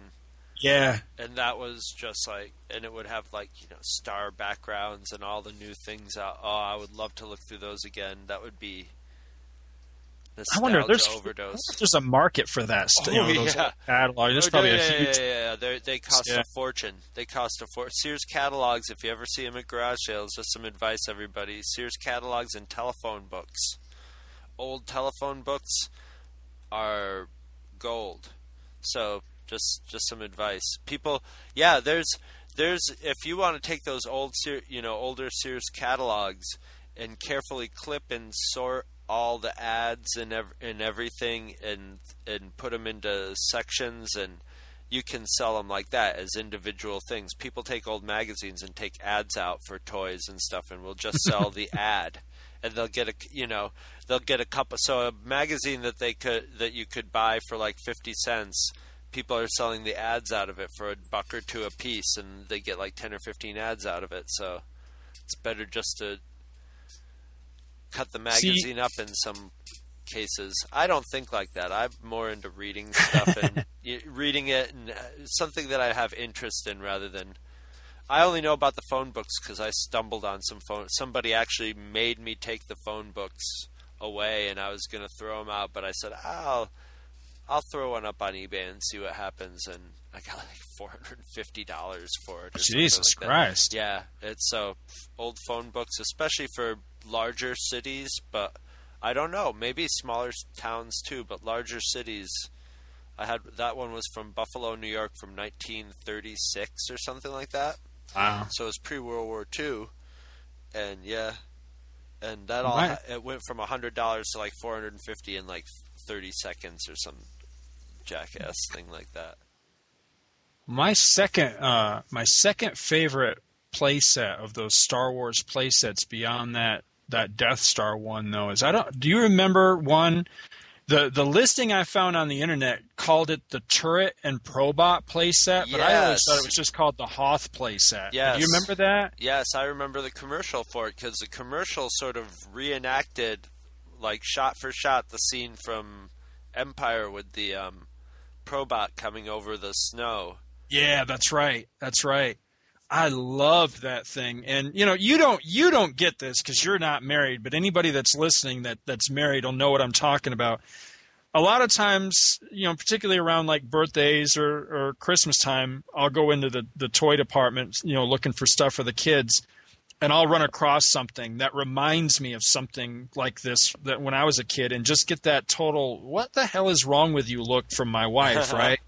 But this past Christmas, or maybe it was birthday, I can't remember. But anyway, we were going through a toy section, and Lego, they're huge into the Star Wars Legos right now. There's a million different Star Wars Lego sets. They have a set that looks just like this old Turret and Probot play set, but it's all made out of Legos. But I mean, the design is almost exactly the same. And I saw that and flipped. I was like, I've got to get that for the boys. My wife was like, that thing is however many dollars. I mean, it's like $100 or whatever. And she's flipping it. She's like, that's really, why do you want to get that? And I was like, you don't understand. I had this when I was a kid. I was like totally flipping about it. Here's what you do. Take her home and show her what the old play sets on eBay go for. And even if you take that play set and you junk the box, you junk the instruction, or you take the instructions and you wad them up into a ball and throw them in the corner for a few years, if you smooth them out and you take all those pieces and throw them in a baggie, you're going to sell them for more than you paid for them on eBay. That's just the reality of Lego, especially Star Wars Lego. It's literally like investing in gold. And if you save the box and you save everything in nice condition and keep all the pieces, and you can have them play, and they're Legos, they can play with those pieces all they want, and they're not going to ruin them for the most part. And yeah, you can always put up the argument that someday they're going, and if you do that, you're going to double, triple, quadruple what you paid for them. So yeah, I ran into the same thing with my sister when they had those Brio train sets and Thomas the train engine sets. Well, they make these sort of play tables that you would set those up in, but my nephews use it as their Lego table instead. And it's literally like a table that's like about, 9 inches deep, and it's probably 6 feet by 4 feet, and it's just filled with Legos of all shape and form. Star Wars, Spider-Man, all the little minifigures are swimming around in there. Pieces from castles and pirate ships and stuff like that. And, my sister was complaining about how much money they, spent on them. And I'm just like, don't worry. See that thing there? You can sell that stuff by the pound. Right. It's like gold. And, remember all the mail-away offers that they had for Star Wars stuff and Star Wars figures? That was one of the next things I had to tick off on here on my list was you were the first person I knew who you see, for a lot of the younger listeners, when it was just the distribution and media world back then was so different than it is now. A toy would they were totally not prepared for the demand for Star Wars toys. So when the figures came out, they didn't really come out. I think, didn't they just like one figure? They got one figure out or something, but basically what you had to do was order them. You paid for all these figures, and you got a certificate that was basically sort of like Kenner's IOU to you, saying, you are going to get these action figures before Christmas. And in the meantime, they sent you this little podium stage with all the names of all the figures that they may even not have even had some ready yet, but they knew that they were going to make a figure for, with a little sticker and a little post that stuck up for the hole in their foot that you could stick it in. And didn't they rotate? Couldn't you there was a little lever where they would rotate a few degrees or whatever. Right. Yeah. And so the first thing you would get was this display case, empty display case, and an IOU. And I just remember the anticipation that everybody had of getting their action figures was intense, and there was a little bit of a furor about it. A lot of the parents were like, this isn't fair, blah blah blah. But it was all that it was all they could think of to get people off their backs because they couldn't get the toys manufactured fast enough. Yep. The same sort of thing happened with those fucking Cabbage Patch dolls. They couldn't make I had that display stand you're talking about. I don't remember getting an IOU for the figures, so the stand must have been a whole separate. It might have been something like your parents held on. Your parents might have got it and said, "Okay, we're going to hang on to this so he doesn't lose it or something." Right? Yeah. But I had the stand, and I'd actually forgotten about that. I was thinking more of. I think one of the great disappointments of my childhood was sending away for the mail order Boba Fett figure that you could send away for if you saved up your proofs of purchase, and you could send away. And that wasn't a supply and demand thing. That was a marketing gimmick. It was like Boba Fett. Yeah, I remember that. It was such a big deal and all that, and I sent away for him, and it seemed like when you're a kid. Waiting for shit to come in it's an eternity, man. Ungodly long. Yeah, might as well be 6 months. I finally get the thing, and I rip open the package, and I pop out Boba Fett, and they had glued the fucking missile into his backpack, and it came with a little note saying something about, due to dumbass kids shooting in their eyes or something, that we've decided to alter this figure. And I was pissed, man. I was so pissed. Because all the stuff that they had advertised for this figure, he was going to have a firing rocket backpack, And I was just livid. I was like, God damn it, they had screwed me out of my Boba Fett that I wanted. But yeah, I love that thing. I had him, and I ordered Bosk through the mail, and Yeah, I remember that. There was a set that you could order from The Empire Strikes Back, and it was nothing but accessories. It was a bunch of the gas masks that Han, Leia, and Chewie wore out when they went inside the creature in Empire. Oh my God! Yeah, I remember that. There was something for Yoda. Was it a backpack for Yoda? It was a backpack. Yeah. And maybe it was his stick. I think he came with his stick. It was a backpack for Yoda. He came with the it was stick all and the this snake.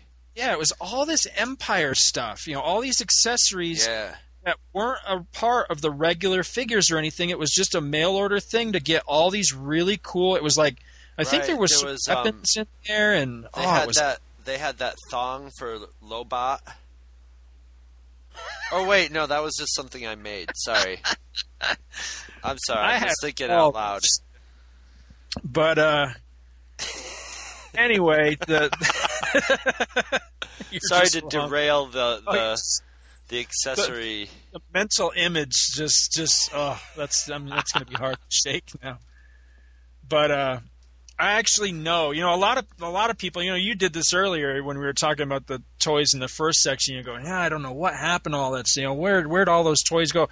I don't know where a lot of stuff went, but when it comes to the Star Wars stuff, it breaks my heart, man. I know exactly where that stuff went because when we got our first place and Scotty was he was just an infant, just a babe in arms. An infink. Just an infink. We're eat your spinach, you brat. It's tough starting out as a young couple and all that.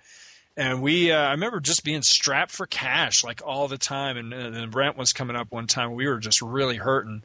And I boxed all that shit up, man, and took it to this place. It was in Atlanta. It was called Toys from the Dark Side, which I always thought was a really cool name. Until took it all there, and the guy gave me a lousy $300 for everything, which even at the time I knew damn well that stuff was worth so much more than that. With all the when you go to a place like that, they don't screw around, man. They don't want to. They only want to buy it as at the base. They need to mark it up 2 or 3 times to make it interesting to them. So they're. If I could have just held out like another, say, 4 or 5 years, well, that was before the internet eBay. came out. Yeah, exactly. If I just held out until eBay came along, I would have been swimming in cash. eBay's a great equalizer, and it takes the people like that. God bless them because they do get the stuff that you want into your hands or whatever, but I like the idea of eBay because I love auction. I love the idea of an auction because it's not the price is not just a randomly determined thing from the mind of somebody who's just trying to milk as much money or trying to soak you for as much money, and or at the same time it's not it's not. I can't remember where I was going with this. My second point, but it basically it sort of takes the piss out of people who are just going to, be like basically like memorabilia scalpers, right. who are gonna. This guy, thankfully, he wasn't one of those assholes about it. You know what I mean? He wasn't some that's what they old, have to do. Fat, cigar smoking. Yeah. He wasn't the Watto type. You know what I mean? Yeah, he was a young guy like me, and I walked in and blew his mind with this stuff. And I remember he was even very apologetic. He was that like, was probably all he had in the cash register, or something like that. Exactly. So it made me feel better about it. It'd have been different if it had been, just some. Whatever, some asshole about it, going, that shit ain't worth nothing, and I'll give you a lousy $300. That's the same thing that I've noticed on eBay is like sometimes on eBay, like when I'm auctioning something, I'll see that somebody who's bidding on it, like when you look at their feedback, they have a lot of feedback from buyers, so they're reselling, and then you look to see what they're selling, and it's like, oh yeah, they're trying to buy this so they can resell it, And I always am very happy when they lose out to somebody who's just Joe Schmo somewhere who wants that thing because they think it's really cool, And, right. And then they can. I'm so much happier when there's an exchange and it gets into somebody's hands that it is going to. And eventually, though, through that guy, I'm sure all that stuff got into a lot of the right hands, or into somebody who truly appreciated it. And he probably had to do some, and this was a pre-eBay days, so he had to do some work to sell it, and it had to take up some space at his store. So it worked out. It paid the rent. That stuff, you can slowly find it. I kept a corner of it. I mean, there was. I went through all that stuff, and I thought, yes, I don't really want to get rid of any of this, but I have to. But if I have to keep something, what's the thing that I want to keep to remember this thing? And I kept my my Slave One, Boba Fett ship. I kept that. And I kept all my bounty hunters because I had a complete set of all the Kenner bounty hunters, and I kept all those guys. I'm crossing Slave One right off my most wanted list. That was one of my most wanted lists, was the Slave One. That was a cool ship, man. Yeah, it was. I love that thing. Everything to do with Boba Fett was just, for some reason, was just a level of design-wise cooler than everything else in Star Wars, which was already super cool. So it was steroided out coolness. That's my Star Wars toy memories. Yeah, that's about it for me. We'll come back with the special green portion of our show, and when I say green, I mean green with envy of everybody else who had these toys and we didn't, that we put on our hit list. So we'll be right back with that. Far, far away in another galaxy, the Knights of the Soul Star Order, defenders of justice and truth, have been ambushed by the evil magicians, the Dire Wraiths. The Soul Star Order has prevailed and are now seeking out their scattered enemies. One of these knights has followed the trail of the Dire Wraiths all the way to Earth. This one the Dire Wraiths fear more than all others. This one has hounded them and kept them underground for centuries. This one alone could wipe them off the face of creation. He is Rom, Lord of the Soul Star Order. Rom, the Wraith Slayer. Rom, the Space Knight. Even he must be careful. The Dire Wraiths can assume any form they wish. Rom counters this with the Energy Analyzer. With it, he can see through appearances and determine the true essence of any being. Rom also has a weapon unique to his order, the Neutralizer, which can disorganize any molecular structure. He has rocket pods, which can instantly send him soaring. He has a translator through which he can communicate with any intelligent being in the universe. And his respirator allows him to breathe in any atmosphere. Rom, Lord of the Soul Star Order. Rom, the Wraith Slayer. Rom, the Space Knight. A microelectronic creation from Parker Brothers. Hey, ladies and gentlemen, we're back. Hey now! There he goes. He's misfiring again. And here we come to our part of the toy show where we talk about the toys that we used to just beg our parents for. We used to clean our rooms for. We used to see the ads for them on TV, and it would get us bouncing off the wall, and we just never got them. Just to look at that and go, how the hell can I steal that without getting caught? Yeah, it's just too big to stick under my shirt. And I guess I'll throw one in right out. And here's one that I used to see this in the Ben Franklin store in Carthage, and I would actually go into the Ben Franklin to check this thing out because you could actually play with it through the packaging, and it was a Fisher-Price, basically Super 8 little camera with a strip of Super 8 film, and that it would have little movies in them. And a lot of the kids I know would have them, and they came almost standard with The Lonesome Ghost by Walt Disney. That's right, yeah. And there was another one with Donald Duck in a camper, I think it had Chip and Dale in it, and it was a whole bunch of mishaps with this camper rolling down a hill, and Donald being blissfully unaware that his camper was almost doomed. And then there was another one with Star Wars in it. Mm-hmm. And the one that I used to go into Ben Franklin to look at was Alien. Alien, yeah, I remember that. And that one was literally, it was aliens. It was creepy, and it had that great, dark look in the spaceships, and it had the scene in it where Commander Dallas was in the ductwork, and he turns around, and the alien, you just see a flash of it, and his arms sort of unfurl, and his mouth is sort of open. But in the movie, you just saw a flash of it. But on this, you could tick, tick, tick, tick, tick, tick, tick. It was black, and then all of a sudden, you'd see the light from his flamethrower pilot sort of lights up there, and you could tick, tick, tick at 1 or 2 frames at a time and see it's, get a really good close look at the alien, because you really had no way of getting good looks at the aliens, because even in the movie, even when you get a good look at him, it's pretty quick and it was over. So it was your only way to really check out stuff in detail in Alien, and I always wanted that.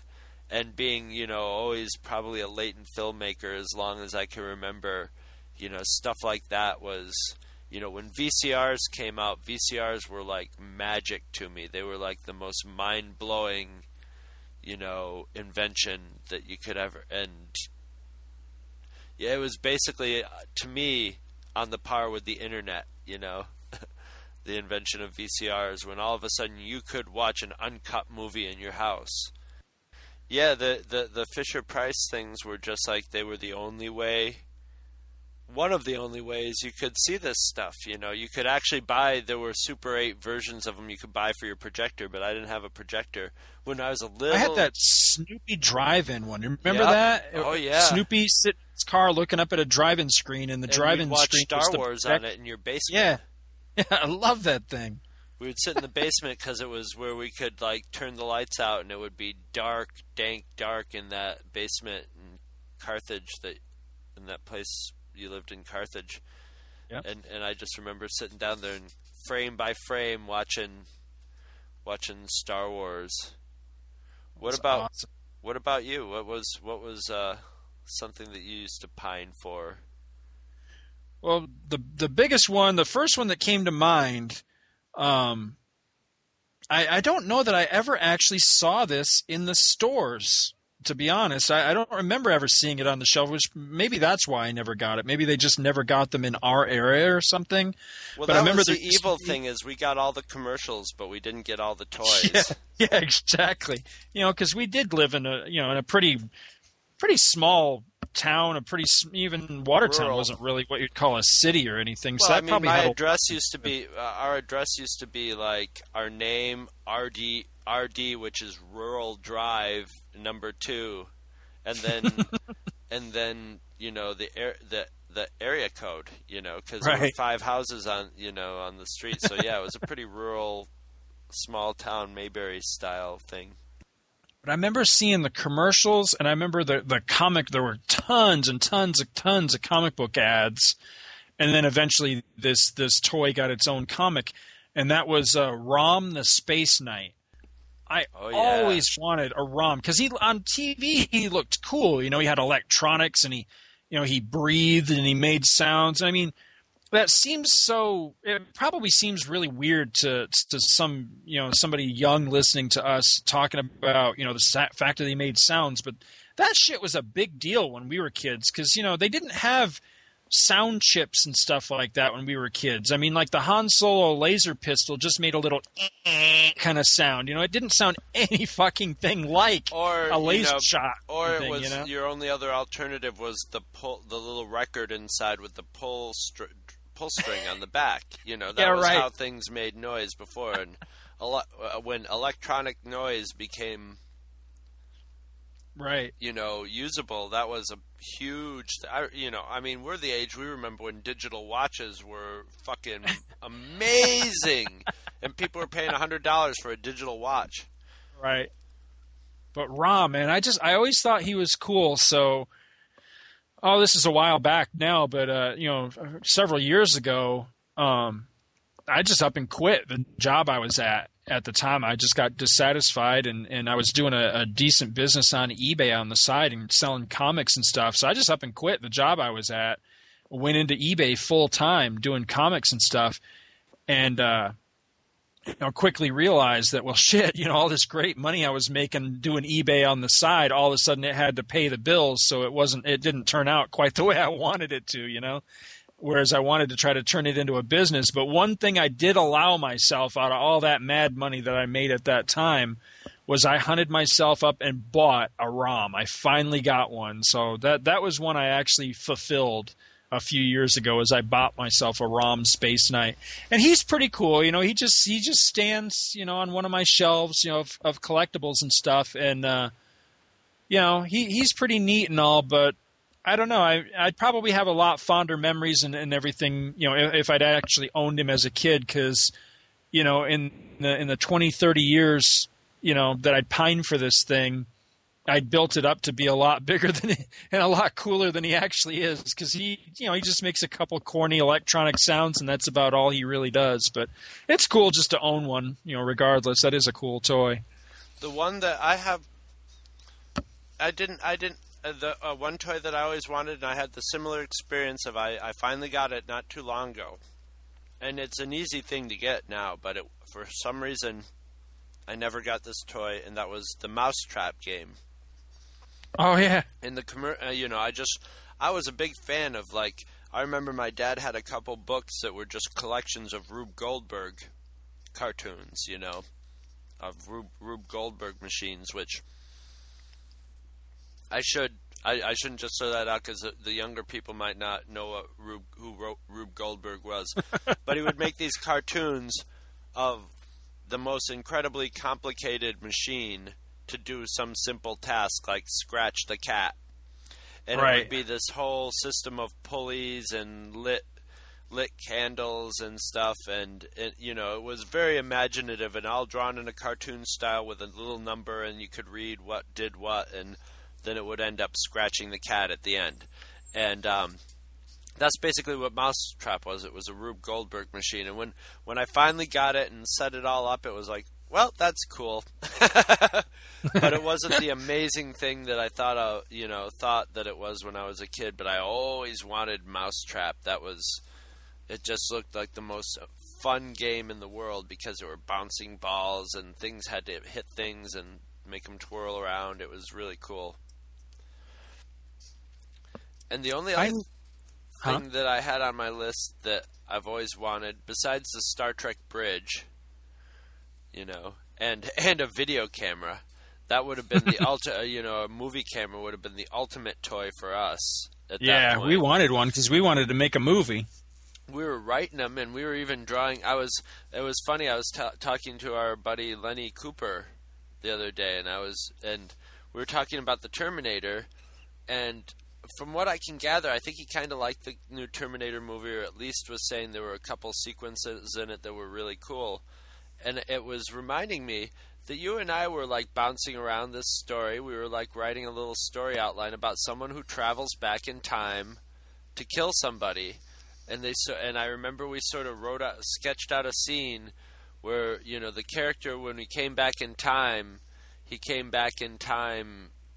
a dumpster. He started out in a dumpster, and a street person looks in the dumpster, and he ends up killing him and taking his clothes.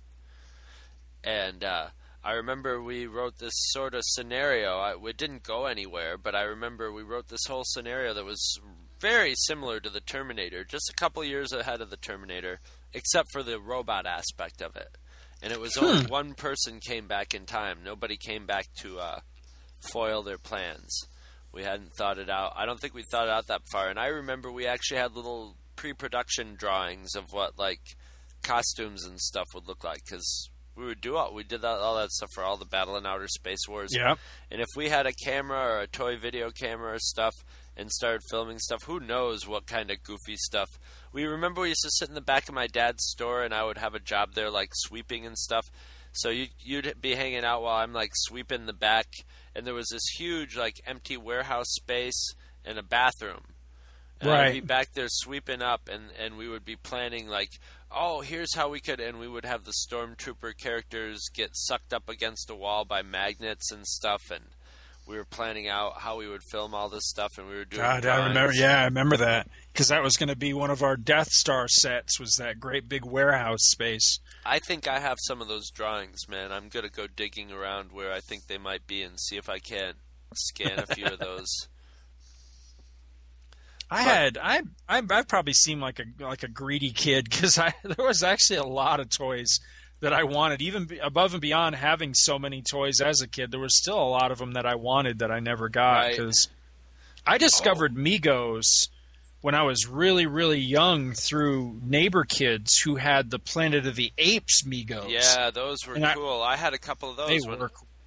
Oh, did you have some? Well, I had a couple of those just last year when I got them from the rummage sale. Oh, a couple of okay. them were, I think I had Cornelius. And I think it was just Cornelius was the only one I had. No.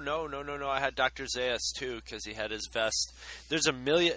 Like, those Planet of the Apes Megos are some of the most confusing ones because they mixed and matched a lot of bodies, types, and repainted them and, just changed costume on some. There's all these different variants of them because they were very popular, and there were time periods where they would make the Mego figures differently. So like they would have, some of them have articulated elbows and wrists, and some of them don't have the articulated wrists, and some of them have the they're the superhero bodies with the ape heads on them, and some of them had their own bodies. So there's all these endless variants of all those. Those are something I'm more interested now in as an adult than when I was a kid. The figure I wanted was the alien.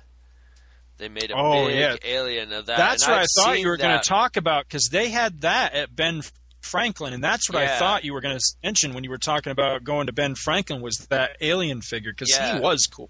And he was cool, and I have seen him now in my adulthood, and he's still cool because it was the H.R. Giger design. You couldn't make that thing not look insecty and vaguely sexual and disturbing. It was a truly disturbing design, and to see it in 3D, even as a kid, it was very hard to believe that they were making kid toys from the Alien movie because it was not a movie for kids at all.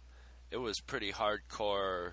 Well, see, that's how I remember the figure, but I didn't see the movie for years and years and years. My parents would never let me see something like that. My dad was the one who would take all the kids to the R-rated movie and swear us to secrecy afterwards, going, "Don't tell your parents I took you to see Aliens, for Christ's sakes." So that's how I got to see Aliens. We'd go to the movie theater. My dad would be just like, "Come on, we're going to the movies," and he would take us all to the movies because he had to do something with us. And we'd get there, and it would probably be like that would be the only option of anything that he could take us to and still be cool. So we'd get to see Aliens. I got to see Stripes that way once. It was the only thing that he wanted to see that we could go see, and it happened to be rated R, and it was just like, don't, and we're watching the shower scene with all these breasts in it, and he's like, "Don't tell your mother I took you to see this." Goddamn. So there's some awesome points for my dad right there. Your dad was cool. I got to see boobs and blood before I was supposed to. My dad took me to some fucked up movies like that. I remember the Road Warrior. How young were we when we went to see the Road Warrior? My sister, I didn't get to see it. My sister snuck off with the neighbor's son to go see the Road Warrior, and he was trying to feel her up and stuff, and came back. It was like, "I saw this movie, and this guy got his fingers cut off by a boomerang," and I'm like, "Oh." She was probably 14 years old or something, 12, 13 years old. So I never got to see it. It was playing. I remember it was playing at the drive-in, and it was a big deal. It wasn't until it came to HBO that I got to see it. I thought you went with us when we went to see it at the Black River Drive-in. I didn't get to see it till it was on HBO. And my dad took me to it, and I was probably about that age, probably 13, 14 years old. It's a fucked up movie to watch at that age. There weren't really any good Road Warrior toys, I remember. Yeah, I was just thinking that. Why didn't they have Road Warrior? They could release the guy with razor blades on it. The the big guy with the ski mask and the bare naked chest and all that. Those would have been some disturbing toys. Yeah. Although, like, all the bad guys' cars and stuff would have been great. And I'm sure they made, like, models of, like, Max's car and stuff like that. And I'm sure actually, that's if you why wanted you went to see it, because your dad was probably like, look at those. Because George Miller was a race car enthusiast, so he knows his cars. So those muscle cars and I'm sure your dad could watch Mad Max cheese and all, because the muscle cars in it are real muscle cars, and that stuff's like porn to a guy like your dad who used to race cars. He knows what those are. Like I strongly recommend for your dad the new Quentin Tarantino movie from the Grindhouse one, because it's all classic Hollywood muscle cars chasing each other, He'd probably like that. I'll ask him if he's seen that yet or not. It's real, special effect car chases. So, if you ever wanted to reenact the Road Warrior with toys, though, you could probably just get a whole bunch of those Hook toys that were out. Yeah. Because you ever see those? Yeah. The kids and some of the play sets and the vehicles and stuff from that. They're sort of like the Feral Kid, yeah. Yeah. Do you remember a Star Wars toy? It was one of the first. This is what I would consider like the first expanded universe toy. Uh-huh. It was something called the Imperial Troop Transport. Yes. You remember that? Yes. It's sort of that. They were just sort of. It was almost like a boxcar, a pen boxcar for animals, except. It must have sucked to have been an Imperial troop, because they just sort of put you in a little box on the side of this. Yeah. But the thing about it is, you find out later in the prequel trilogies that is how they sort of, when you see the clone troopers are getting transported from one place to another, and the robots, both sides would sort of get transported in these things where they were just sort of loaded in like bullets, Right. So. Yep. Well, that was one of those early sound toys, but that one actually had sounds from the movie. That's why I wanted it so bad, because it had 6 or 8 buttons on it, and one of them you'd push and it'd make the real blaster sound, or it would make like a real, a lightsaber or some shit. Yeah. But it had all these real authentic sounds from the movie, and I just thought that as a kid that was awesome, because up to that point, none of the Star Wars toys that made sounds sounded anything like the real sounds, but that thing did, and I just thought it was cool.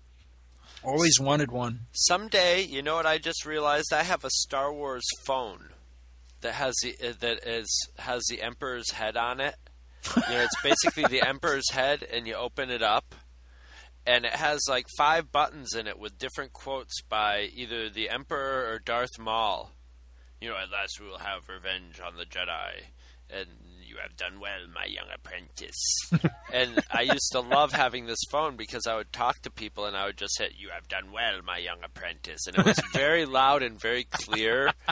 And people would be like, what the hell is that? And at last we will have revenge on the Jedi. At last we will have our revenge, and stuff like that. And I'd be like, I don't know. I get all kinds of interference, And then I live right under, the transmitter at Cobb's Hills, I get all this interference. Why? What are you hearing? And they're like, I swear it's like the Emperor's voice. And I'm like, oh, that's weird. Maybe it's CMF. They have some sort of ad or something. At last we will have our... There it is again. Can you hear it? I don't hear a goddamn thing. I'll take that thing. I just realized I can take that thing. We still have an active landline at our house. So I'll plug that thing into the landline someday on one of our shows, and I'll call us up on Skype with it and blast us a few times with that, just to show you how much fun it is. If I would have thought of it before right this second, I could have set it up for this show. But at last, my favorite is "You have done well, my young apprentice," because you can hear the spit in his mouth, and they're just like chewing the scenery. But that's not something I always wanted. That's something I actually got. Oh, I'm remembering a lot of the things that I wanted were video games. Like there was a handheld Asteroids game. Oh, I don't remember that. Was really cool. One thing that I wanted, I don't think it was a video game. I think it was LED lights, like those old football games, but it was Asteroids game. Huh. And there were a bunch of video games that I always wanted, like the Atari 5200, ColecoVision. There was one called the Vextron. I remember that. It was vector graphics, and it actually looked like a little stand-up game, and there was a stand-up looking version of Pac-Man that was also LED lights that just lit up, and there was a Donkey Kong that was like that. I always wanted those things, but I never got those. And there was a Star Wars one that I never even saw, but it was a little tiny arcade version, with LED shapes in there that were just sort of always there, and they would light up under them to sort of simulate movement. God, but they weren't strictly video games, Our toys were primitive in some aspects like that. Yeah, I do remember those. That had the little lights underneath the picture that was ever present. It just wasn't always lit. Yeah, I do remember that. They turn up now in Happy Meals and stuff, like really super primitive versions of those games. It's like lightsaber battle, and then you'll have Luke Skywalker there, and he'll have two little jiggity jig legs under him, and a little jiggity jig like lightsaber move, and then you'll see these things. Like, it'll be a little dot coming at him, and like one it'll be lower and higher, so it just sort of has this crudest animation in the world. My kids got one. It was some Spider-Man thing a while back in a Happy Meal, and it was a video game keychain, but it was one of those LED games like you're talking about. And they got that, and they played with it for like 2 minutes. They were like, "This sucks." And I was like, you know what? When I was a kid, that was high tech, and it would probably cost you $60. Yep. It's but crazy. Really, it's the video equivalent of Spidey Stupid Stories, Yeah, very much so. I remember Randy always wanted the Millennium Falcon, which, oddly enough, I never really craved a Millennium Falcon, but I remember he wanted that bad. And any time I've ever talked Star Wars with him for any length of time, that always comes up in conversation, how bad he wanted a Millennium Falcon when we were kids and never got one. I think, actually, I'll take back my Slave One thing, is I think to me the Millennium Falcon is the coolest of all spaceships, so I have a Millennium Falcon now. Oh, do you? But I don't think it's the original. I think it's like a 90s version of the Millennium Falcon, but it is the big toy one with the the gangplank comes down to get in and out, and it has different little sections in it. But I think it's a more modern one. I don't think it's the old school one. When I was a kid, I always wanted the AT-AT, the full-size walker that came out, and that thing was crazy expensive. But now that I'm an adult, more or less, I actually think it would have been cooler to have the Scout Walker, because somehow I think the Scout Walkers are actually somehow a little bit cooler than the full-size walker. And I remember seeing Scout Walkers as a kid. I never even saw the AT-AT other than on TV and in advertisements and stuff. But I think that would have been a cool toy. Yeah, I'm stuffing my mouth full of pizza and nodding my head. Yeah, it would have been. Yeah. Yeah. Well, something I saw a while back, and I was like, "Oh my God, that would be awesome."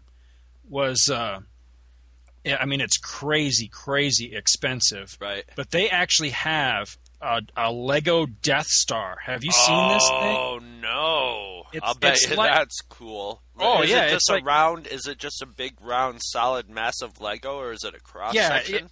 Well, it's like take my old Kenner Death Star playset, shrink it down by about a third, and then make it go all the way in a full circle rather than just like a pie wedge like it was.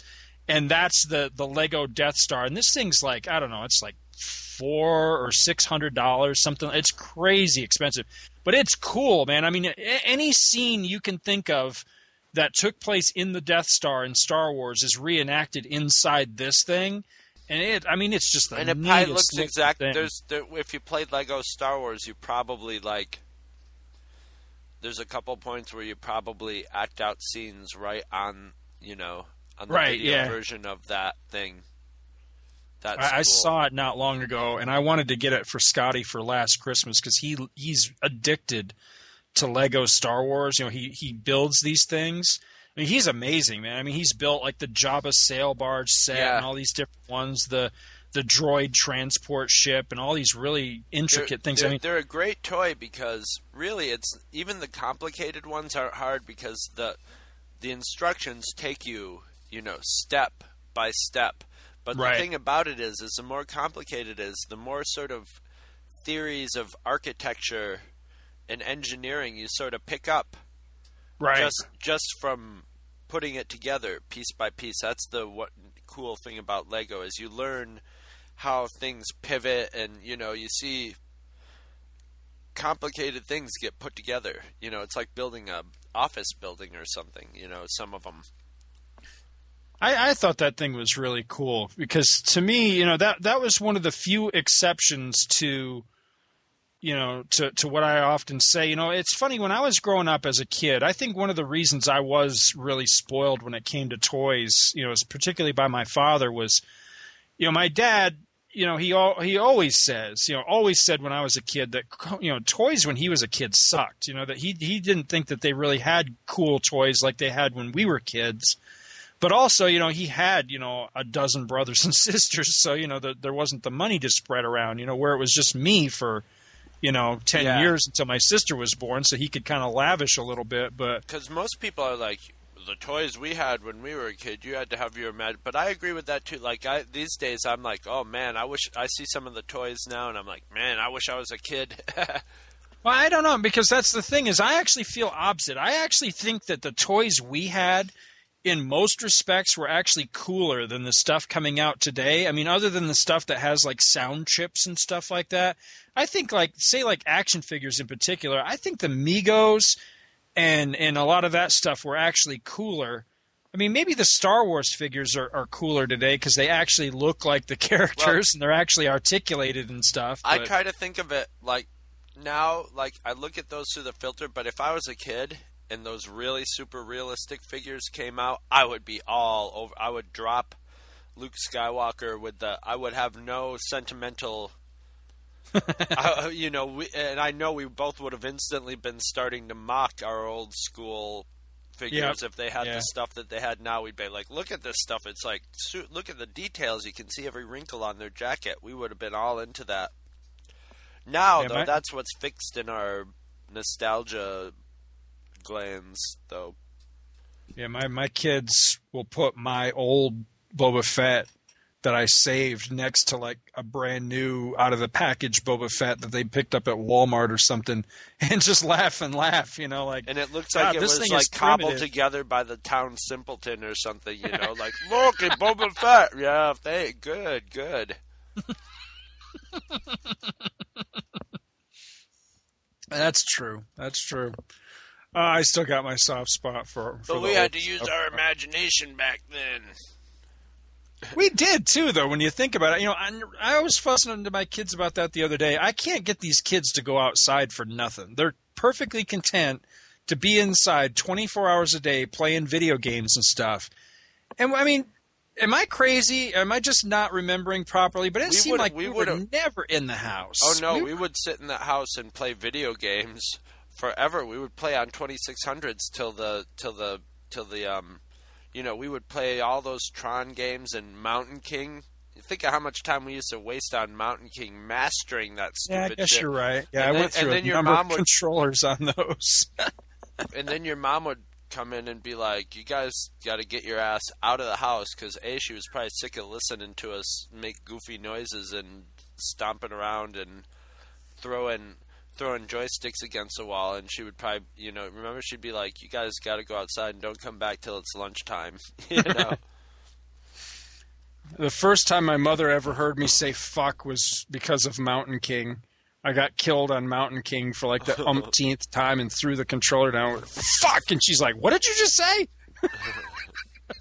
Nothing, mother. But I can remember like taking like the Star Wars case, like the big Darth Vader head case or something like that outside, and having giant battles out in some sand pit somewhere or something like that, or making like a fortress out of sticks or something. And kids, I mean, do they even do that shit anymore? Well, remember, around your house, there was a really cool there were two like sort of dam areas. There was Right. one, in one direction, and then if you followed the river up or the stream up further, remember there was that dam, you could pull the boards out of it and like basically flood down that stream that went down. Flood the town and kill everybody. Yeah. Well, it would go right down the middle of your town, and it ended sort of like around the post office. Remember that? Right. And there was that other area that was sort of a real dam that we had to climb a fence to get over. And there were Right. woods there too, and then there was a tunnel that went, that the stream went down, and we had all sorts of different kinds of, and then there was that big bridge on its way into Black River that we could play under, and basically we had all different kinds of terrains, to have access with, and we were both rural, and if we were out at my house and there was nothing to do but be out in the woods, basically. Right. Well, what do you think? Wrap it up for the toy episode? I think that about sums it up for now. I'm sure we'll think of some other stuff, and I'd like to invite our listeners if they to come up with, especially some of the younger people, since they came up with different toys. I'd like to hear what some of the toys are that, there's stuff that we didn't mention that's just like ubiquitous. Like I used to have a Rubik's Cube and all that fun stuff. Somebody's going to beat us up for G.I. Joe. Somebody's going to be like, how could you not mention G.I. Joe? But guy. yeah, neither was I. I had the big G.I. Joes. I used to have like little army men. I used to like to blow up army men with firecrackers and stuff like that, but I never really got into G.I. Joes. Oh, we didn't even talk about when we used to blow up things. We need to talk about that in a whole nother episode, because I can remember the super valuable Jawa. Actually, I don't know which one is valuable. There's two different Jawas of the original Jawas. There's the one that had the cloth, the cloth hoodie. And then there's the other one that had the vinyl cape, and one of the two of those is worth a fortune. But I distinctly remember being, generous in my melting and exploding of both kinds of Jawas. So we need to do a whole episode about the death of toys and everything else that we used to blow up. Because I remember, I went through Captain Marvel's like crazy, because we used to have Captain Marvel. We put his arms out at the side, and we put a firecracker in each hand, and then light it on like hell. Stand there and go Shazam, and see if we could time it to when it actually would blow up and blow his friggin' arms off. Yes. I mean, I've managed whole Green Army Men genocides in my life. I remember using the setup. We'd set up these whole dioramas of Army Men. It was me and this kid David Redfield. And we would steal firecrackers from this kid, Andrew Lutz. And we would set up these huge dioramas with the army men, and then we would set up huge rocks held up by a little piece of wood, and then we'd stick a bunch of firecrackers behind that wood so the rock would collapse and crush them, and then we would blow their heads off and burn their arms to charred, dripping. I remember my grandfather being really pissed at us one time because he came out to his garage to, I don't know, mow the lawn or something, and we had used up all the gas in his gas can lighting up army men. We'd take an army man and dip him in there, and then we'd set up these great big battle-rama things, of all these army men guys dipped in gasoline, and then just start. Our battle would be light a match and throw it, and whoever you hit and they lit on fire would be the casualties. We're lucky we didn't blow each other up or something, or light each other on fire. It was crazy. We used up his entire gas can. Well, I'm glad you mentioned that, because as kids, gasoline was a toy. It was a toy. And it was a favorite toy. I remember making Molotov cocktails, and we'd throw them into this rock pit, me and Carl Carpenetti, and watch them explode. This huge rock pit where the old-time farms used to throw away their garbage and stuff. So it would just be this, 35-foot diameter pit with rocks, and you could throw these things and have these humongous mushroom clouds of flames. Yes, gasoline and firecrackers, two kids' favorite toys. I think we should leave it at that. The toy episode that you can't play for your kids. That's two freaks for you. We'll talk about toys, but don't let your kids hear about it. And I was just gonna say we're all about adult toys, but we're not. I don't really want to use the term adult toys. It brings up the wrong connotations. As I sat on my bed, I could see the moon and stars. When I peeked through the door, I could see my mom and dad. Though it's hard to remember, on that cold night in December, I couldn't find my toys. So I searched all around till I found their hiding place, and they stared me in the eye. One then seemed to say, it's hard for us to play when we know you can't be kind to your sister and brother.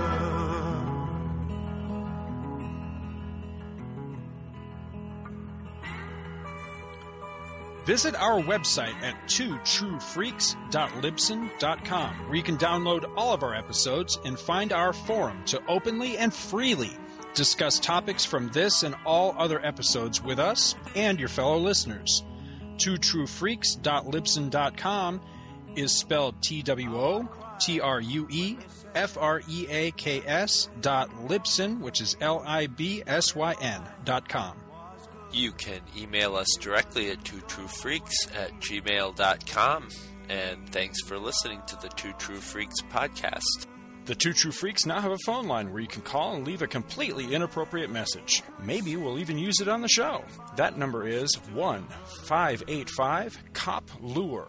That's 1-585-267-5873. If you enjoyed this show, why not review us in iTunes? And if you didn't enjoy this show, why not review us in iTunes? Two True Freaks is a very proud member of the League of Comic Book Podcasts. For more information, visit comicbooknoise.com/league. Two True Freaks has been brought to you today by Damanzo Core of Milan, Italy, and by the letters F and U.